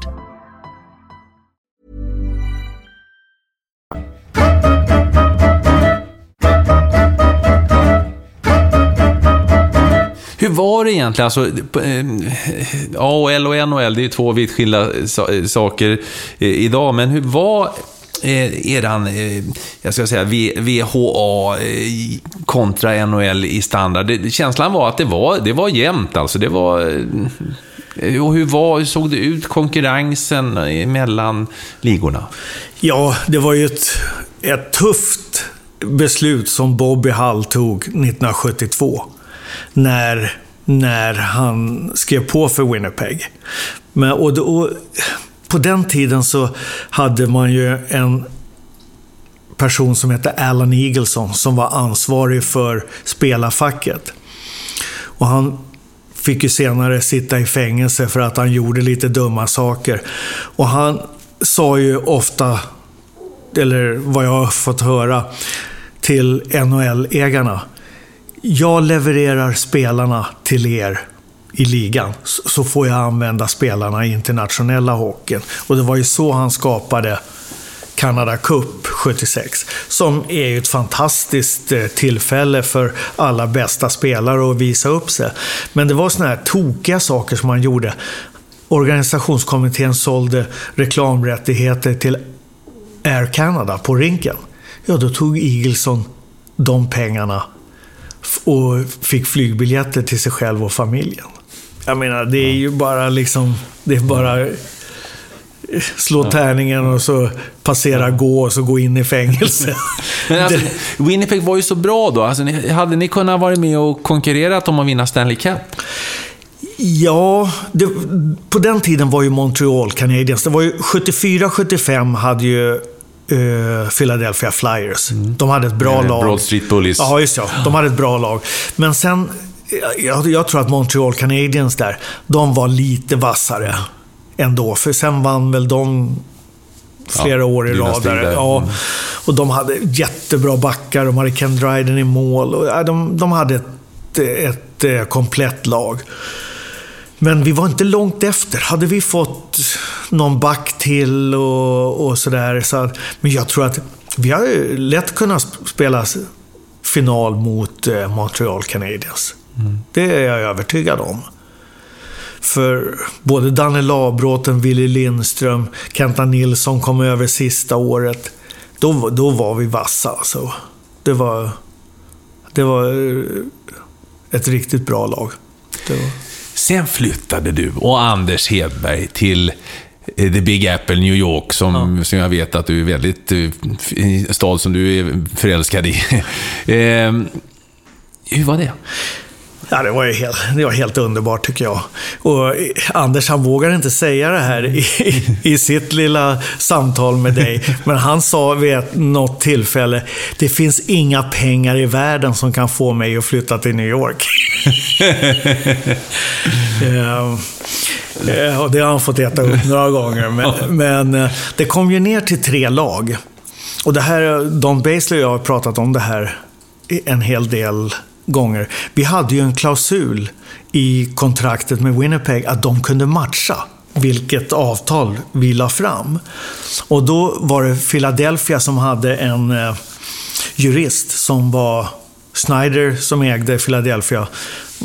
Gil Stein tror han hette, var jurist åt honom. Han föreslog att vi skulle skriva på 2 avtal. Ett som vi skulle visa Winnipeg och ett mycket lägre som vi skulle spela för då. Och då tänkte vi, nej, håller de på med sådana fasoner så då vill vi inte spela för Philadelphia. För vi pratade mycket om det här. Vad har vi största chansen att få vinna en Stanley Cup med? Och då tyckte vi att alla de här 3 lagen var på rätt väg. Och det laget som kanske hade kommit längst då, det var ju Islanders efter Montreal. Men det var inte så stort intresse från varken Islanders eller Montreal. Så då var det de här 3 lagen. Och vi pratar alltså säsongen nu inför säsongen 78-79 för att ni ska förstå var vi är någonstans. Ja, just det. Och då så säger general managern till Don Basley, som var Anders och min advokat då, att han skulle ringa och efter han hade pratat med ägarna i Chicago för att tala om vad var deras sista bud då. För nu var det nere i slutförhandlingarna. Och då så ringer inte general managern till Don, så han ringer upp dagen efter. och säger, Don, jag är ledsen. Jag försökte hela dagen igår att få ägarna att höja budet. Men tyvärr så drar vi oss ur. Då lägger Don Basley på telefonen och ringer direkt till New York och säger, ja, vi har pratat med Chicago och de har dragit sig ur. Ja, det vet vi redan, säger de i New York. Och det är olagligt, för det är collusion och racketeering. Det är ingenting som man får hålla på med, för det här ska det vara konkurrens mellan klubbarna och det får de inte göra. Men vi vill ju inte liksom hålla på och försöka göra någon stor sak av det där, utan vi kände oss då nöjda med. Och då var det Sonny Werblin som var chef för Madison Square Garden. Och de äger ju byggnaden, Knicks, basketlaget, tv-bolaget och Rangers. Så är det lite andra rättigheter i det där också. Och då hade han hade begärt att få träffa oss. Så vi hade ju, när vi spelade i Hartford, åkt ner till New York och sett en match och käkat middag med de högsta cheferna där på Madison Square Garden. Och vi fick en jättefin kontakt med dem. Och då så säger han till John Ferguson som är general manager, jag vill ha de här killarna. Kan de spela ishockey? Och då hade vi hade liksom sagt att vi var nöjda med $475 000 på ett 2-årskontrakt. Men då hade Sonny Werblin sagt så här, jag ska inte ge Winnipeg en chans att matcha. Så jag betalar dem $600 000 om året. Och då var den här klausulen som vi trodde att det skulle vara någonting negativt för oss, plötsligt blir någonting jättepositivt. Och det blev ju fantastiskt bra, för att vi hade ju den här Madison Square Garden kokande det här första året. Och jag hade nog kanske min bästa säsong innan jag då bröt foten i februari. Dennis Potvin. Ja, Potvin Sax. Av alla, men ska det vara någon som bryter foten på det så är det ju ändå okej att det är en legend. Ja, det är det verkligen. Ja. Han var en tuff hockeyspelare, en stor, stark back och en viktig kugge för Islanders som vann 4 Stanley Cup i rad. Som blev en partner till Stefan Persson på Powerplay. Men tills dess, jag kommer inte ihåg riktigt hur många poäng jag hade, men jag hade nog 67-68 poäng efter 59 matcher eller någonting sånt där. Du hade 27 mål, 39 målgivande passningar, 66 poäng. Ja, och det blev nog, tyvärr, min enda bra säsong egentligen som jag gjorde i New York. Tyvärr så hann jag väl inte bli riktigt frisk till finalen. Jag spelade de första 2 matcherna uppe i Montreal. Vi vann första matchen, förlorade andra tyvärr, och sen så hade vi inget gas eller bensin kvar i kroppen, så att jag spelade inte de sista vad blir det, 2 matcherna då i New York. Vi förlorade 4-1. Var det någon skillnad? Kände du någon skillnad på VOA och NHL? Atmosfären, storleken på ligan, intresset? Nej, det är klart att New York är ju ett speciellt ställe. Och det var ju helt fantastiskt. Det här Studio 54. Ja, var du där mycket? Nej, jag var inte där mycket, men jag var där några gånger. Hur var det? Det var ju helt fantastiskt. Och så blev det... Ja, det var ju då US Open på hösten i tennis ute där. Så... Hängde du med Jetset-gänget där i New York? Gjorde ni det? För jag menar, 2 svenskar där, du och Hedberg och Madison Square Garden. New York Rangers är ju stort i New York. Ja, men det var ju mer våra lagkompisar Ron Duguay och Don Murdoch. Så det var kul att höra vilka stories de hade. Har du någon gammal historia som du kan ge? Du är ju preskriberat nu.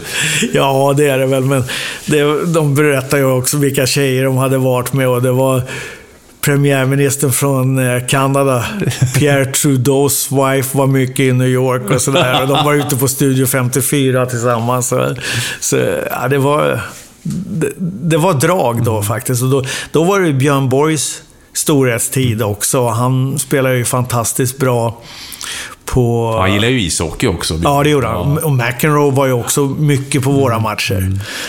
Andy Warhol var mycket på matcherna också. Så att det var ju liksom...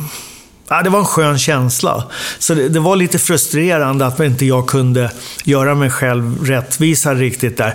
Men en rolig grej var ju att efter första säsongen, och vi hade då förlorat Stanley Cup-finalen, så kommer Sonny Werblin, som är då högsta chefen i Madison Square Garden, åker och hälsar på oss i Sverige på sommaren. Så vi var ute med min båt, Anders och Gun-Marie kom ner från Övik då, där de hade sommarställe. Och sen så var vi ute och körde ner till Trosa och käka lunch där, och så de bodde väl på Grand Hotel. Och hur tyckte de det var då? Ja, de tyckte det var helt fantastiskt. Och det är också en skön känsla. Och Sonny Werblin, han frågade mig om jag ville börja jobba för Madison Square Garden efter jag hade slutat. Men då kände jag bara sån trötthet inför sporten. Liksom jag kände att jag hade gett allting. Det fanns ingenting kvar i kroppen. Ja. Ett par frågor här. Alltså, för oss vanliga dödliga. Beskriv hur det var, alltså Madison Square Garden, the world's most famous arena. Och på den tiden också, jag menar, det var ju redan då mytomspunnen. Hur var det att gå in i fullsatt 18 000 Madison Square Garden och höra Let's Go Rangers? Alltså, kan du beskriva för oss känslan som spelare att stå där nere? Ja, det är svårt, men det här första året var så underbart innan jag då fick den här skadan. Och sen så det var mest frustrationer, tycker jag. Men jag försöker komma ihåg de här stunderna, för att när vi var nere och såg den här matchen och träffade, då var det inte slutsålt på Madison Square Garden. Och vi fyllde ju den där arenan. Det var ju helt galet. Och folk fick ju inte tag i biljetter när det blev slutspel, och vi slog Islanders i semifinalen och så vidare. Och den här finalen. Så att det är väl det som Anders och jag säger. Undrar vad som hade hänt om vi hade vunnit mot Montreal i den Stanley Cup-finalen. För vi ser ju vilken legendstatus Richter, Leach och Messier har fått när de vann 94. Ja, jag hade förmånen att få kommentera den finalserien.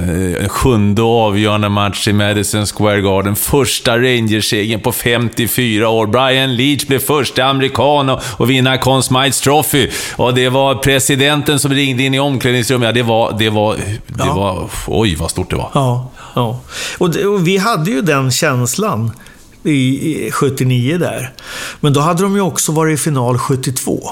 Och det var då Jean Rattel, center också i första kedjan, som blev skadad. Mot Boston med Bobby Orr, va? Ja, det kanske var. Ja, så att, det är helt ofattbart egentligen att man har fått vara med om de här grejerna. Och jag bodde ju kvar i New York i 21 år. Så att jag älskar ju den där stan. Innan vi ska komma in på det där, men först har vi några saker innan vi avslutar hockeybiten. Så du försökte ju Rangers, men du kände att det var ganska klar där. Du tillhörde Rangers 82-83, men du var inte 100%. Du spelade lite i AHL för Springfield Indians, och du var nere i Tulsa Oilers i Central Hockey League, va? Du kände, när kände du att nu är det färdigt? Alltså, nu spelar jag bara klart kontraktet, eller vad tänkte du? Ja, de vill ju fortfarande skriva ett nytt kontrakt med mig, Rangers. Men jag sa, jag har ju ingenting kvar. Det var inte roligt längre. För det gjorde ont bara att komma ner och försöka knyta skridskorna. Och nu har jag försökt få ihop min kropp efter karriären. 94 så satte jag in bytte jag höger höft i New York. Och den är fortfarande fantastiskt bra. Det blir 21 år nu 10 mars. Så att jag har inte haft något problem med den höger höften sedan dess. Och sen 10 maj 2012 på Södersjukhuset bytte jag båda knäna. För jag var så jäkla dålig i knäna. Jag kunde inte gå på golfbanan, kunde inte gå några promenader. När Gun sa, kan vi inte gå ut? Och din fru, ja. Nej, då kan jag ta cykeln. Det var inget roligt. Och nu, i morse, pumpstavar nästan en mil runt i Stockholm. Jag går på golfbanan Helt fantastiskt, och det är en sån skön känsla. Men jag har kämpat oerhört hårt med sjukgymnastik och så vidare. Så att, kan vi kalla det reservdelsmannen? Ja, det smattrar bra när jag går igenom säkerhetskontrollerna på flygplatsen. Ja. Jo, jag tänkte på en sak. Det blev ju aktuellt här nu i samband med OS i Sochi. Du blev ju på tapeten som ett av Sveriges första dopingfall, efedrinfallet. Berätta för oss. Ja, det var ju då VM 74. Vi spelar mot Polen första matchen. Vi leder med 3-1 i sista perioden. Vi får straff. Och på den tiden så kan man välja vem som ska slå straffen. Kjell Svensson och jag tittar på varandra. Ingen vill slå den. Polen hade spelat rätt bra, så det var lite nervositet första matchen så där. Så säger han så här: Pröjsan, gå ut och slå dit den där. Och jag lyckades göra då 4-1. Vi vinner matchen med 4-1, och så efter matchen så ska Mats Åhlberg och jag in och lämna dopingprov. Och på den tiden, det var ju ingen koll.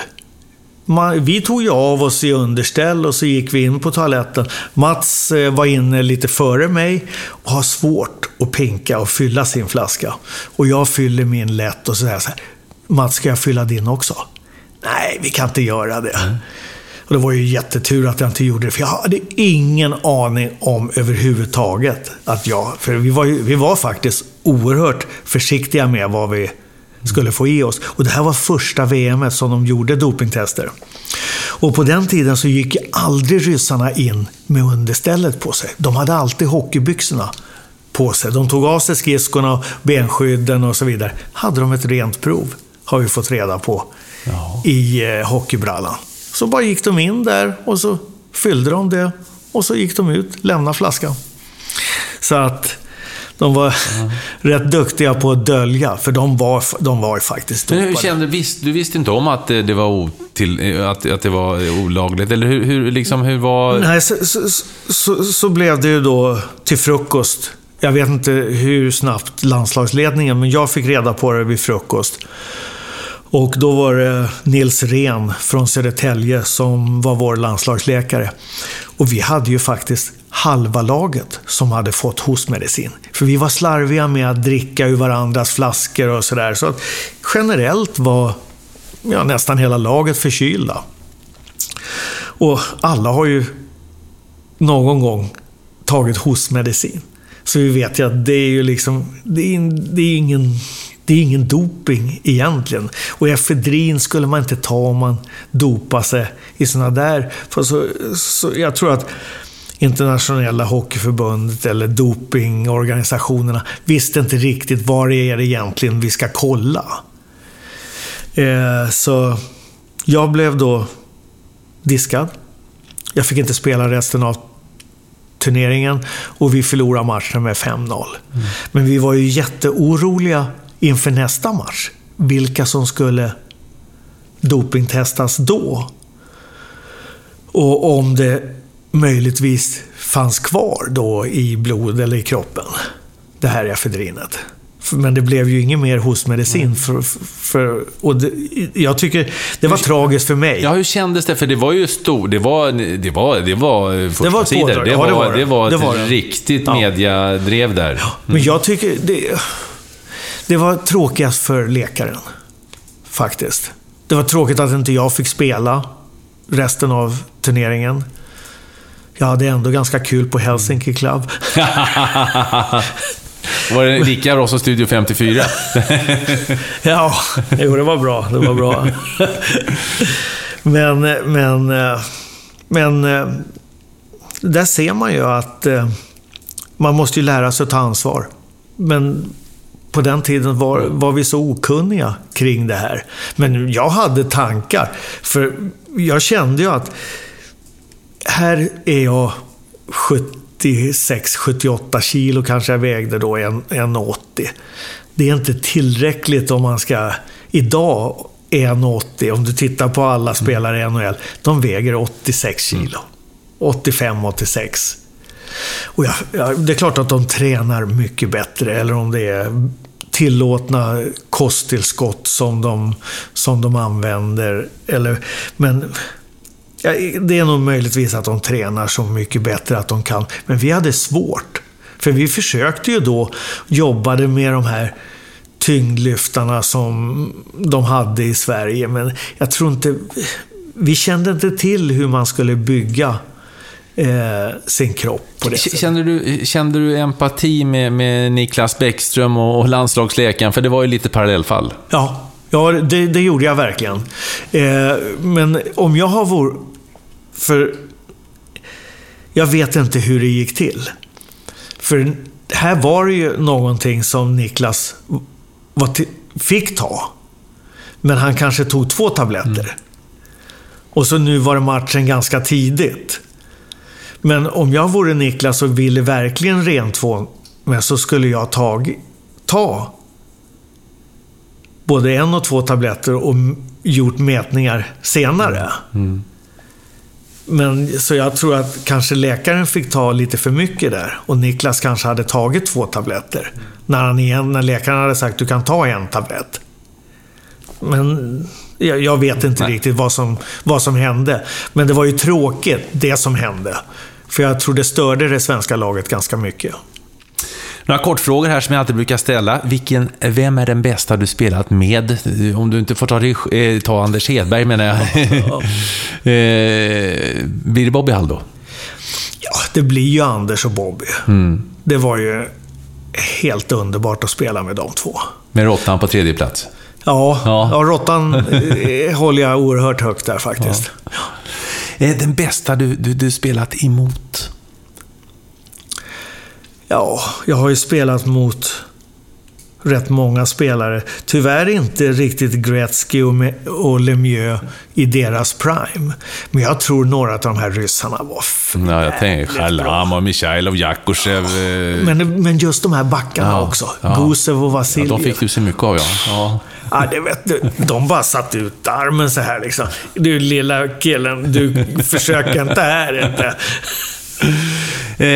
Och vi har varit inne på bästa tränare. Du har nämnt några stycken redan. Eje Lindström till exempel. Ja, Eje Lindström och Kjell Svensson tror jag har betytt oerhört mycket. Men just de här lagkamraterna i AIKs hockey där också. Ankan, Bert-Ola. Helt fantastiska. Och sen just håller jag Stig Björklund oerhört högt som var min studiepappa på Skärta.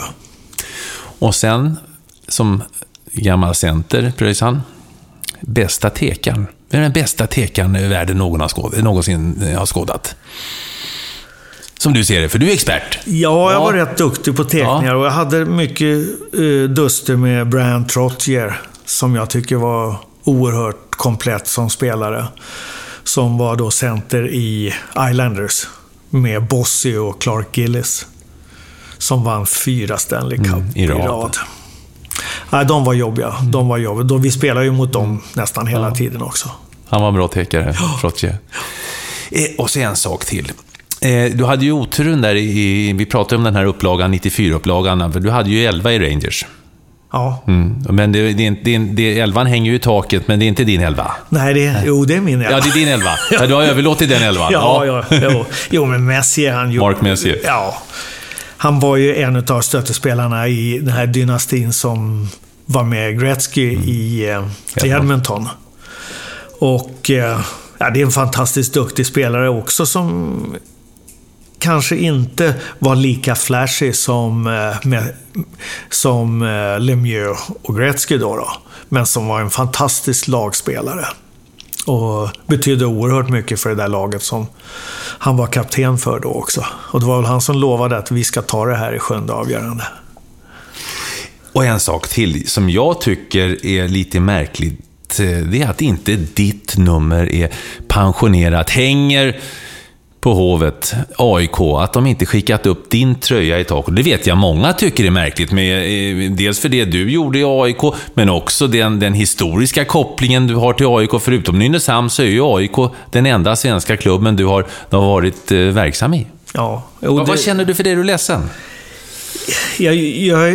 Det tycker inte jag spelar så stor roll egentligen. Jag är ledsen för utvecklingen. inom svensk ishockey. Jag tycker den är lika otäck inom svensk fotboll på något sätt. Och jag tror att... På vilket sätt då?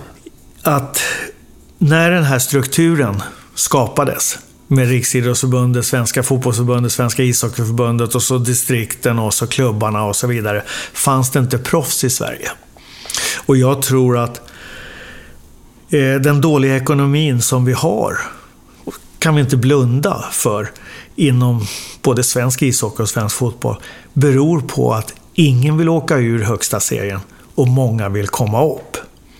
Och jag tror inte det funkar. Utan vi ska vara intelligenta och smarta vid ett litet land. Säga så här, hur många proffslag har vi råd att ha? Och resten ska vara Sveriges bästa ungdomsförening i fotboll. Är det stängd liga du pratar om? Ja, jag tycker det. Man behöver inte stänga den permanent. Det är lite som NHL. Vissa är proffs, vissa är amatörer. Finland gör väl likadant? Ja, och jag tror vi kan lära oss ganska mycket av svensk basket. De har stängt ligan, de har gjort massor med misstag, men nu börjar de rätta till de sakerna. Och jag är god vän med Remi Nilsson som var chef för SVT Sporten och ATG. Han sitter idag i basketförbundets styrelse och vi hade en lång lunch för ett tag sedan här och han har en son som spelar basket på hög nivå. Och han brinner ju också för den sporten och han tyckte det känns som att det är nog dags att vi måste göra någonting åt det här också i svensk ishockey och svensk fotboll. Men om man bara pratar hockey här nu. Vi har då hockeyallsvenskan. Där har vi AIK Södertälje nu som ligger längst ner. Och vi har lag som Karlskoga, Karlskrona, Oskarshamn i den.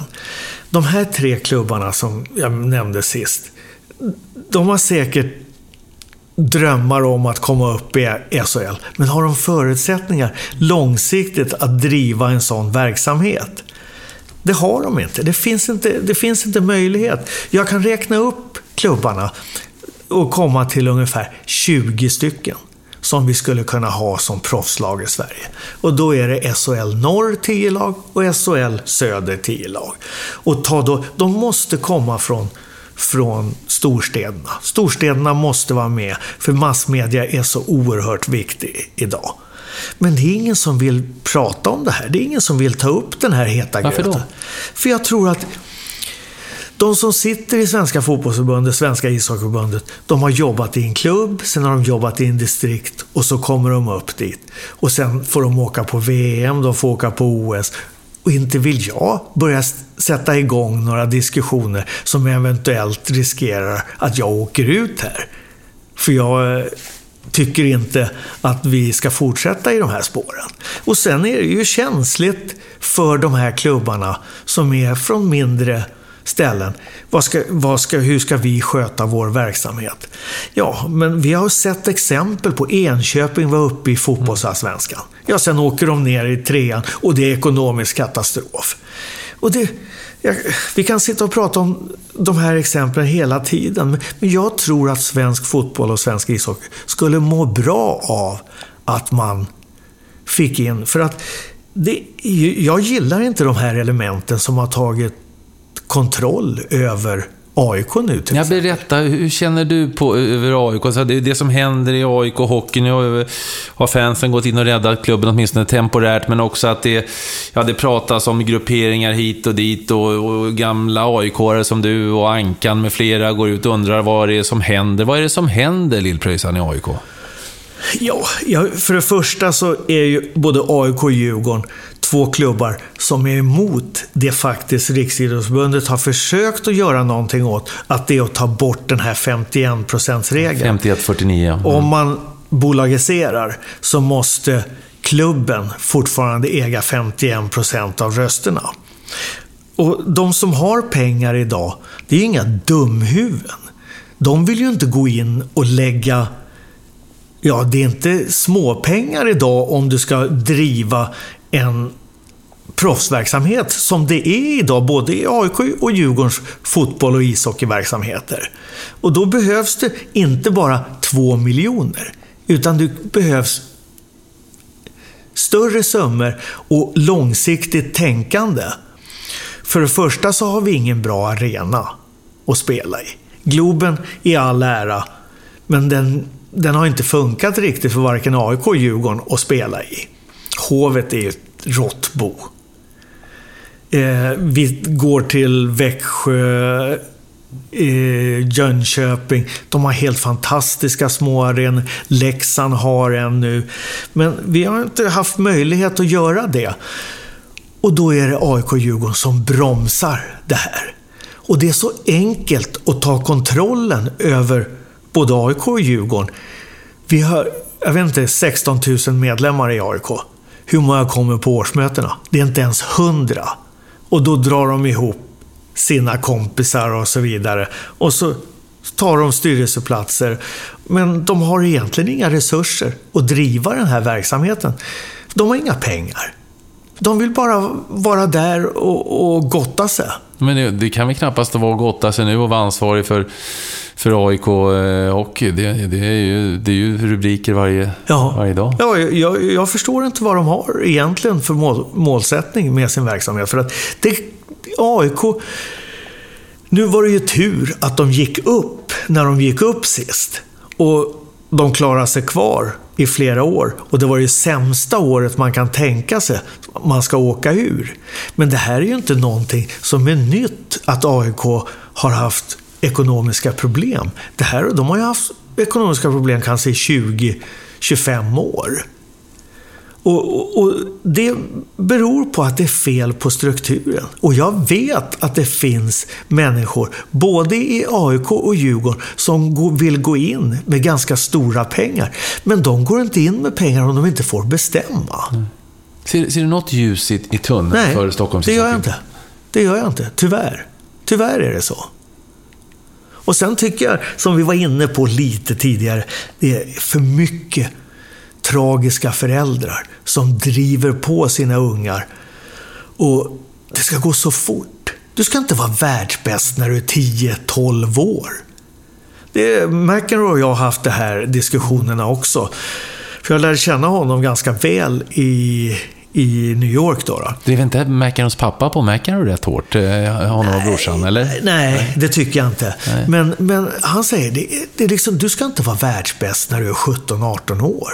Det är liksom, du ska se till att du får han gick ju på Stanford University. Jag tror inte han gick ut och tog examen. Men ändå, och det är liksom, det hör man inte om idag. Och därför är jag glad när jag ser Gustav Nyqvist, Kalle Hagelin, som har spelat collegehockey i Nordamerika, skaffat sig en utbildning, spelar i NHL idag och har någonting att falla tillbaks på. Idag i SHL, det är knappt så att de går gymnasiet, killarna, för de tränar så oerhört mycket och hårt. Och hur många blir Foppa Sudden eller Lidström? För Hedberg och jag som var högst betalda, vi kan inte leva bara på de pengarna som vi tjänade när vi spelade. Och jag fattar inte vilka drömmar de har. Och jag vet inte, jag svamlar om saker och ting, men jag blir mer och mer övertygad om att vi kan inte blanda ihop proffsverksamhet och folkrörelseverksamhet. Nej. Och båda behöver varandra. Folkrörelsen som är bredden behöver toppen. Och toppen behöver bredden. Men det går inte att... Det här upp- och nerflyttning. Du kan ha upp- och nerflyttning i amatör i folkrörelsen. För det är lite skillnad på föreningar där. För jag vill inte döda den seniorverksamheten som är under. Men de ska inte betala. Och det är det som är problemet för Stockholms ishockeyn. För ett division 1-lag i Stockholm är inte ett dugg intressant. Medan ett division 1-lag i Karlskrona eller Oskarshamn, det är den stora biljetten på vintertiden där. Och därför konkurrerar vi inte på samma villkor. Men vi ska inte konkurrera, för det ska inte vara proffsverksamhet på den nivån. Nu kopplar det till fotbollen då. Fotbollen har ju, det är ju Europa så att säga. Det är Europas sport. Och där är det uppflyttning och nedflyttning. Premier League omsätter ju betydligt mer pengar till exempel än NHL då. Och där är det upp- och nedflyttning. Där har de gjort system då förvisso för att de lag som åker ur ska få en liten fallskärm. Och allsvenskan i fotboll har ju inte heller varit på tal om att vi ska stänga. Och fotbollen nu lånar ju pengar till ishockeyn, eller ger pengar till ishockeyn vad jag förstår. Hur ser du på den biten, att fotbollen, där är det inget snack, där är det upp- och nedflyttning, medan hockeyn kan man liksom behandla, ibland så pratar vi stängda ligor och man kan ändra regler mitt i säsongen också förresten. Hur ser du på den jämförelsen? För du har ju en fot i båda lägren. Ja, men fotboll är ju så otroligt mycket större sport. Och jag tror att i det stora hela så är Sverige ett litet land. Och om vi ska lyckas vara med så måste vi vara smartare än de andra länderna. Och jag vet att det är någon sån här regel som Internationella ishockeyförbundet och FIFA då har skapat. Att ska du vara med i den här familjen så måste det vara upp- och nedflyttning. Men det var också innan det här. Men du vet ju hur ruttet FIFA kan vara och hur det funkar. Så att, och de här spelarövergångarna som de har i fotboll. Jag vet inte var de pengarna går någonstans. För alla agenter så har de, och det blir väl svårare och svårare att göra det nu när de låser de här skatteparadisen och så vidare. Men jag har hört rysarhistorier om hur de här affärerna går till med spelarövergångar och så vidare. Och, som till exempel kan jag kan inte nämna speciella exempel, men det har ju varit lite skriverier om att det är general managers som får lite pengar betalt utav agenterna för att de tar den där spelaren och så vidare. Och så är det klubbägaren som står för hela kalaset. Men jag vet faktiskt inte, för jag tycker det är helt fantastiskt att åka. Och jag har inte gjort det så ofta. Men att se Premier League-matcher. Men biljettpriserna är fruktansvärt höga nu. När jag åker till New York och ska se Rangers så är de helt fantastiska. Jag får 2 biljetter. Men 2 biljetter räcker inte för mig när jag har 3 barn med respektive och 4 barnbarn. Så blir biljettpriserna på Madison Square Garden dyrare än vad det kostar att flyga över. Och det är ju någonting som är lite problem, tycker jag. Men ja, jag vet inte. Jag får fråga en annan sak apropå fotboll. Johan Segui som är ordförande i AIK fotboll klev ju in helt sonika och rensade i AIK hockey. Som du ser det, var det nödvändigt? Var det bra gjort? Var det för att börja om från början? Eller hur såg du på den manövern? Jag var jätteförvånad. Jag är jätteförvånad. Och jag ifrågasätter faktiskt en kille som har varit anställd, eller är anställd i föreningen och har en ganska bra månadslön från merchandisebolaget. Om det är riktigt att han ska få vara i styrelsen. För då undrar man, vem är det som är chef här liksom? Och jag gillar inte strukturen på hur AIK sköts idag. Det är inte roligt. Det är inte roligt att se någonting som man brinner så mycket för. Och jag vet att de andra killarna, och det är som jag pratade om, det är jättesvårt att få lönsamhet eller få överhuvudtaget intäkter och kostnader och se ungefär likadana ut i varken AIK eller Djurgårdens ishockey. Och jag vet inte var det här ska sluta. För jag tror inte att Djurgårdens hockey mår så jäkla bra. Nu har ju de gått upp i alla fall i SHL. Men de har jättesvårt att Vad står det publik? Men det... Ja, de har haft... För AIK har ju haft jättebra publik på fotbollen. Men det verkar precis som att man var borta för länge. Och de som går på fotboll, de känner inte samma sak för hockeyn. Men då i början på 80-talet, när verkligen det var drag i AIKs hockey, så var det väl de som hjälpte fotbollen lite. Men tillbaks till det där med fotbollen också. Jag tycker att om du sitter i en styrelse idag så är det jättesvårt att vara långsiktig. För att du måste... Är du långsiktig och säger att vi ska vinna om 3 år, ja, men då har du åkt ur under tiden. Så då får du inte chansen att bygga på det sättet. Och då är det lättare på något sätt som tränare och som sportchef eller någonting att ta in halvbra utlänningar istället för att satsa på våra unga juniorer. Och då blir de bästa unga juniorerna framförallt i fotbollen, de blir utlandsproffs. Så får vi inte ens chans att se dem i Sverige. Och det tycker jag fattar inte det. Och många av de här importerna som vi har i fotbollen, de vill ju inte vara här. De vill ju vara i en större liga. Så de vill bara vara här och visa upp sig. Och i nödfall kommer de tillbaks då.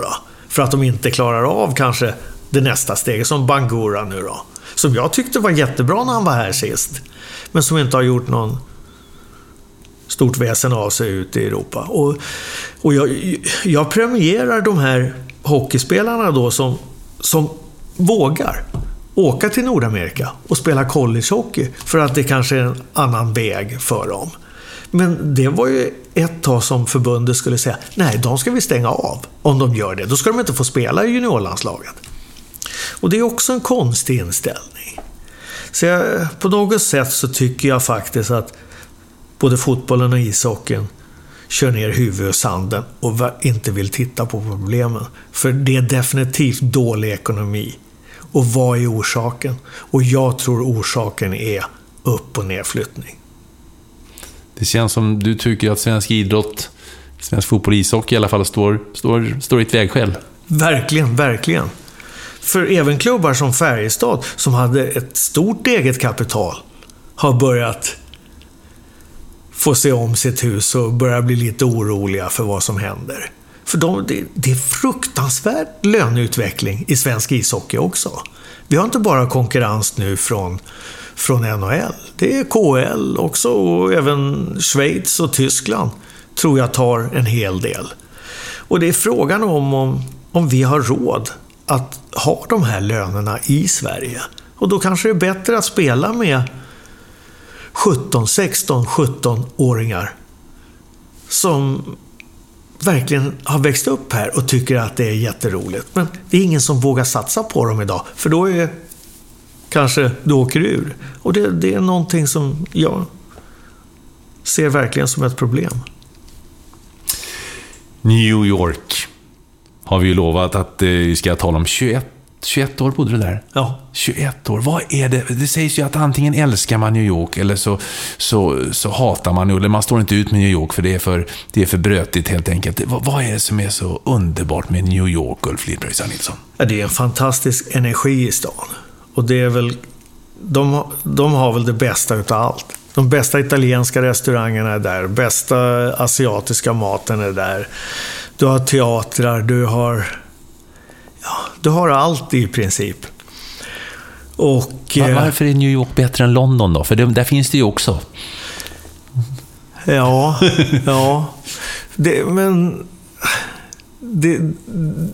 Jag vet inte riktigt. Jag har inte spenderat så mycket tid i London faktiskt. Men just jag gillar den amerikanska eller New York-mentaliteten på något sätt. Beskriva den, för man ska säga New York, det är inte USA, det är New York. Ja, jo det är det. För du har inte varit i USA om du har varit i New York, utan du har varit i New York liksom. Men på något sätt så alla som är där, de har drömmar. Alla har väl drömmar, men de har höga drömmar.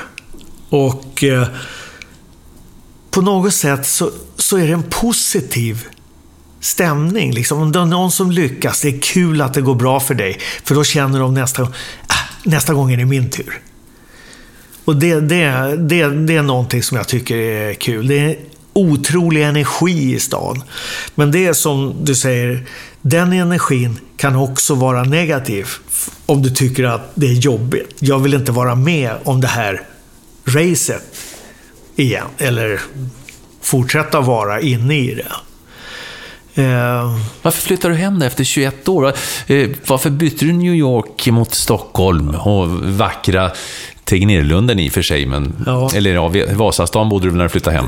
Det var en skilsmässa 96. Och jag hade ett jättehärligt jobb med en svensk konsultfirma. Och det fick jag faktiskt tack vare att jag fick hjälp av Gunnar att skriva ner lite av mina tankar.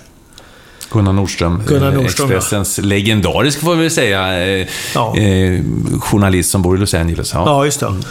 Och så jag jobbade på BTS från 93 till 99.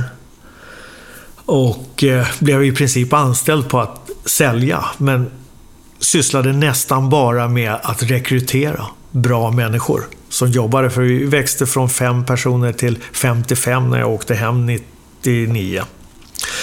Och sommar 98 träffade jag Gun då, som jag är gift med idag. Och vi pendlade 1 år. Och sen frågade jag då mina barn om hur de skulle ställa sig om jag flyttade. På de alla barnen i New York? Eller i USA? I området. I området, ja, just det. Anna, hon fyllde 40, slutar januari nu.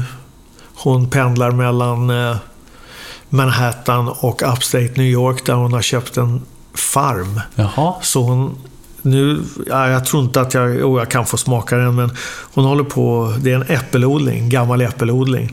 Men nu har de köpt äpplen första året och så håller de på och gör cider. Aha. Micke, äldsta grabben, 76a, han jobbar med att sätta upp temporära isrinkar. Han har varit nu ute i Chicago på Soldier Field. Jaha. Där de hade college-matcher.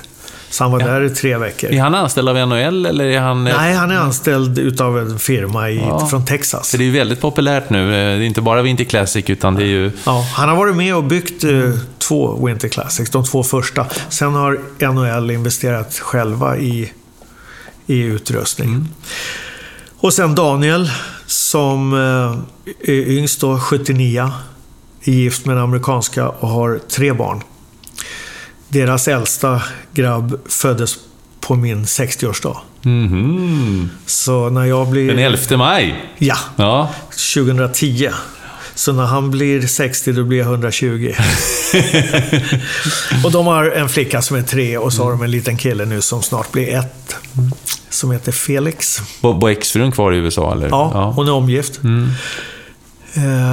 Och så det är väl lite lättare för barnen att ha mamma där i alla fall. Men idag med den här tekniken som finns, det är Skype, det är FaceTime, så det är inga svårigheter att hålla kontakten med varandra. Nu åker jag på måndag.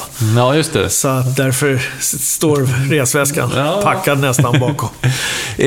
Hade barnen, ärvde de något av pappa och farfars idrottsintresse? Ja, de är oerhört idrottsintresserade. Micke är duktig i golf. Han är väl närmare scratch i golf då, för han jobbar hårt på vintern med de här rinkarna och sen spelar han golf på sommarna.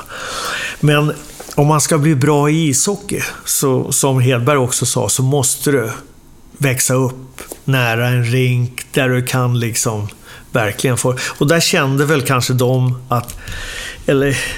att inte jag gav dem den chansen, för jag var så otroligt trött på ishockey. Jag var helt slut i kroppen. Var det därför du var trött på hockey? För det gjorde så ont fysiskt, alltså, att du nästan skyllde ishockeyn på din verk? Ja, jag hade gett allt liksom. Jag hade gett allt och så känner man så här, vill jag att mina barn ska gå igenom det där också, så att... Du har ju många intressen. Fotograferingen har vi sagt. Du älskar att fotografera med digital teknik. Du var inne på att barnen idag sitter och spelar tv-spel. Vad hade du gjort, Lill-Pröjsan Nilsson, om du hade växt upp idag? Hade inte du suttit där? För du gillar ju apparater och appar och digitala saker. Jo, men jag tror att, och det är någonting i den boken som Gunnar hjälpt mig att skriva, är att om man ska bli framgångsrik i någonting så måste man lära sig att säga nej till saker och ting som ofta är jäkligt roliga. Vad hade det blivit om det inte hade blivit ishockey? Om pappa inte hade fått den här hjärtinfarkten i Nynäshamn 1963? Ja, jag vet inte. Det kanske fotbollsproffs. Ja. Kurre Hamrin, som var min stora idol när jag växte upp, har ju sagt till mig flera gånger, och jag har hört utav hans böcker också, att min pappa betydde oerhört mycket för honom när han kom in som junior när han började spela i AIK. Och det var från 58 då, VM, när han gjorde det där fantastiska målet. Så när jag spelade fotboll i Nynäs då var jag visserligen bara 8 år. Men man ville ha nedkavlade strumpor som Kurre Hamrin hade. Och det får man inte ha tydligen idag, när man måste ha benskydd. Ja, just det. Men det gick du där längs högerkanten ner till hörnflaggan, så parallellt med kortlinjen, och så la du in den. Ja, men jag är vänsterfotad. Så jag kommer från andra hållet. Ja, men du måste göra. Annars då, du ska till New York på måndag, så vad engagerar du i idag? Jag vet att du har ett par vinkällare som du sköter om, där folk får lagra sina viner. Jo, och det var väl en av mina bättre kompisar nu som jag har i Sverige. Det är Rickard Julin, som är han är väl kanske världens främsta champagneexpert. Han och jag diskuterade lite olika saker, och då så pratade vi om vad är det Stockholm skulle behöva inom vinbusinessen på något sätt. Och då har ju då Carl Jan sin vinkällare på Grevgatan, och så är det en kille som har jobbat för Carl Jan som heter Johan Magnusson, har öppnat lite längre upp på Grevgatan, och de har ju massor med tillställningar och prover, och man kan sitta där och äta lite och så vidare. Men det tyckte Rickard och jag, att det behövs ett ställe där man kan lagra sina viner på ett säkert ställe, men de flesta vill ändå vara hemma och dela sina viner med sina vänner och familjen och så. Och det är väl det jag har försökt fylla då i Stockholm. Så jag har en på Söder på Gamla Kärrhovsplan och en nära Karlaplan nu då.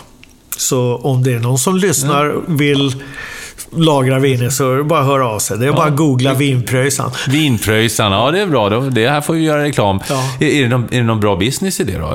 Det är som Shurgard fast med vin då? Ja, det kan man säga. Men det är inte lätt. För det är inte så billigt att göra de här, och det ska vara hyllor och det ska vara så att... Är du nere varje dag och tittar att det är rätt temperatur, eller har du något system som talar om att nu är det för varmt eller för kallt, eller hur funkar det? Ja, jag har ett bra system, men så har jag ju då uppkopplat till larmbolag så att jag får lite telefonsamtal lite då och då, och så kan jag gå in och titta på min mobil hur det ser ut i vinkällaren, om det är någon som inte ska vara där. Är det något annat projekt som du har? Sen är det ju de här New York-bilderna där jag har tagit, och jag har ju ett litet koncept som jag kallar för mina reflektioner. Och då har blivit lite omtyckta, och så har jag haft några utställningar. Ja. Så att, både i Sverige och New York? Nej, bara i Sverige. Ja. Och ska vara med på att ställa ut lite grejer på Sturehof till hösten. Så det ska bli kul. Ja, vad heter det, om folk vill läsa mer om det?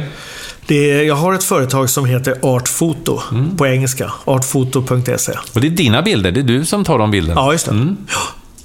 Och det har varit en rolig hobbybusiness så att säga. Finansierar mina resor till New York lite och mina kamerautrustningar sådär.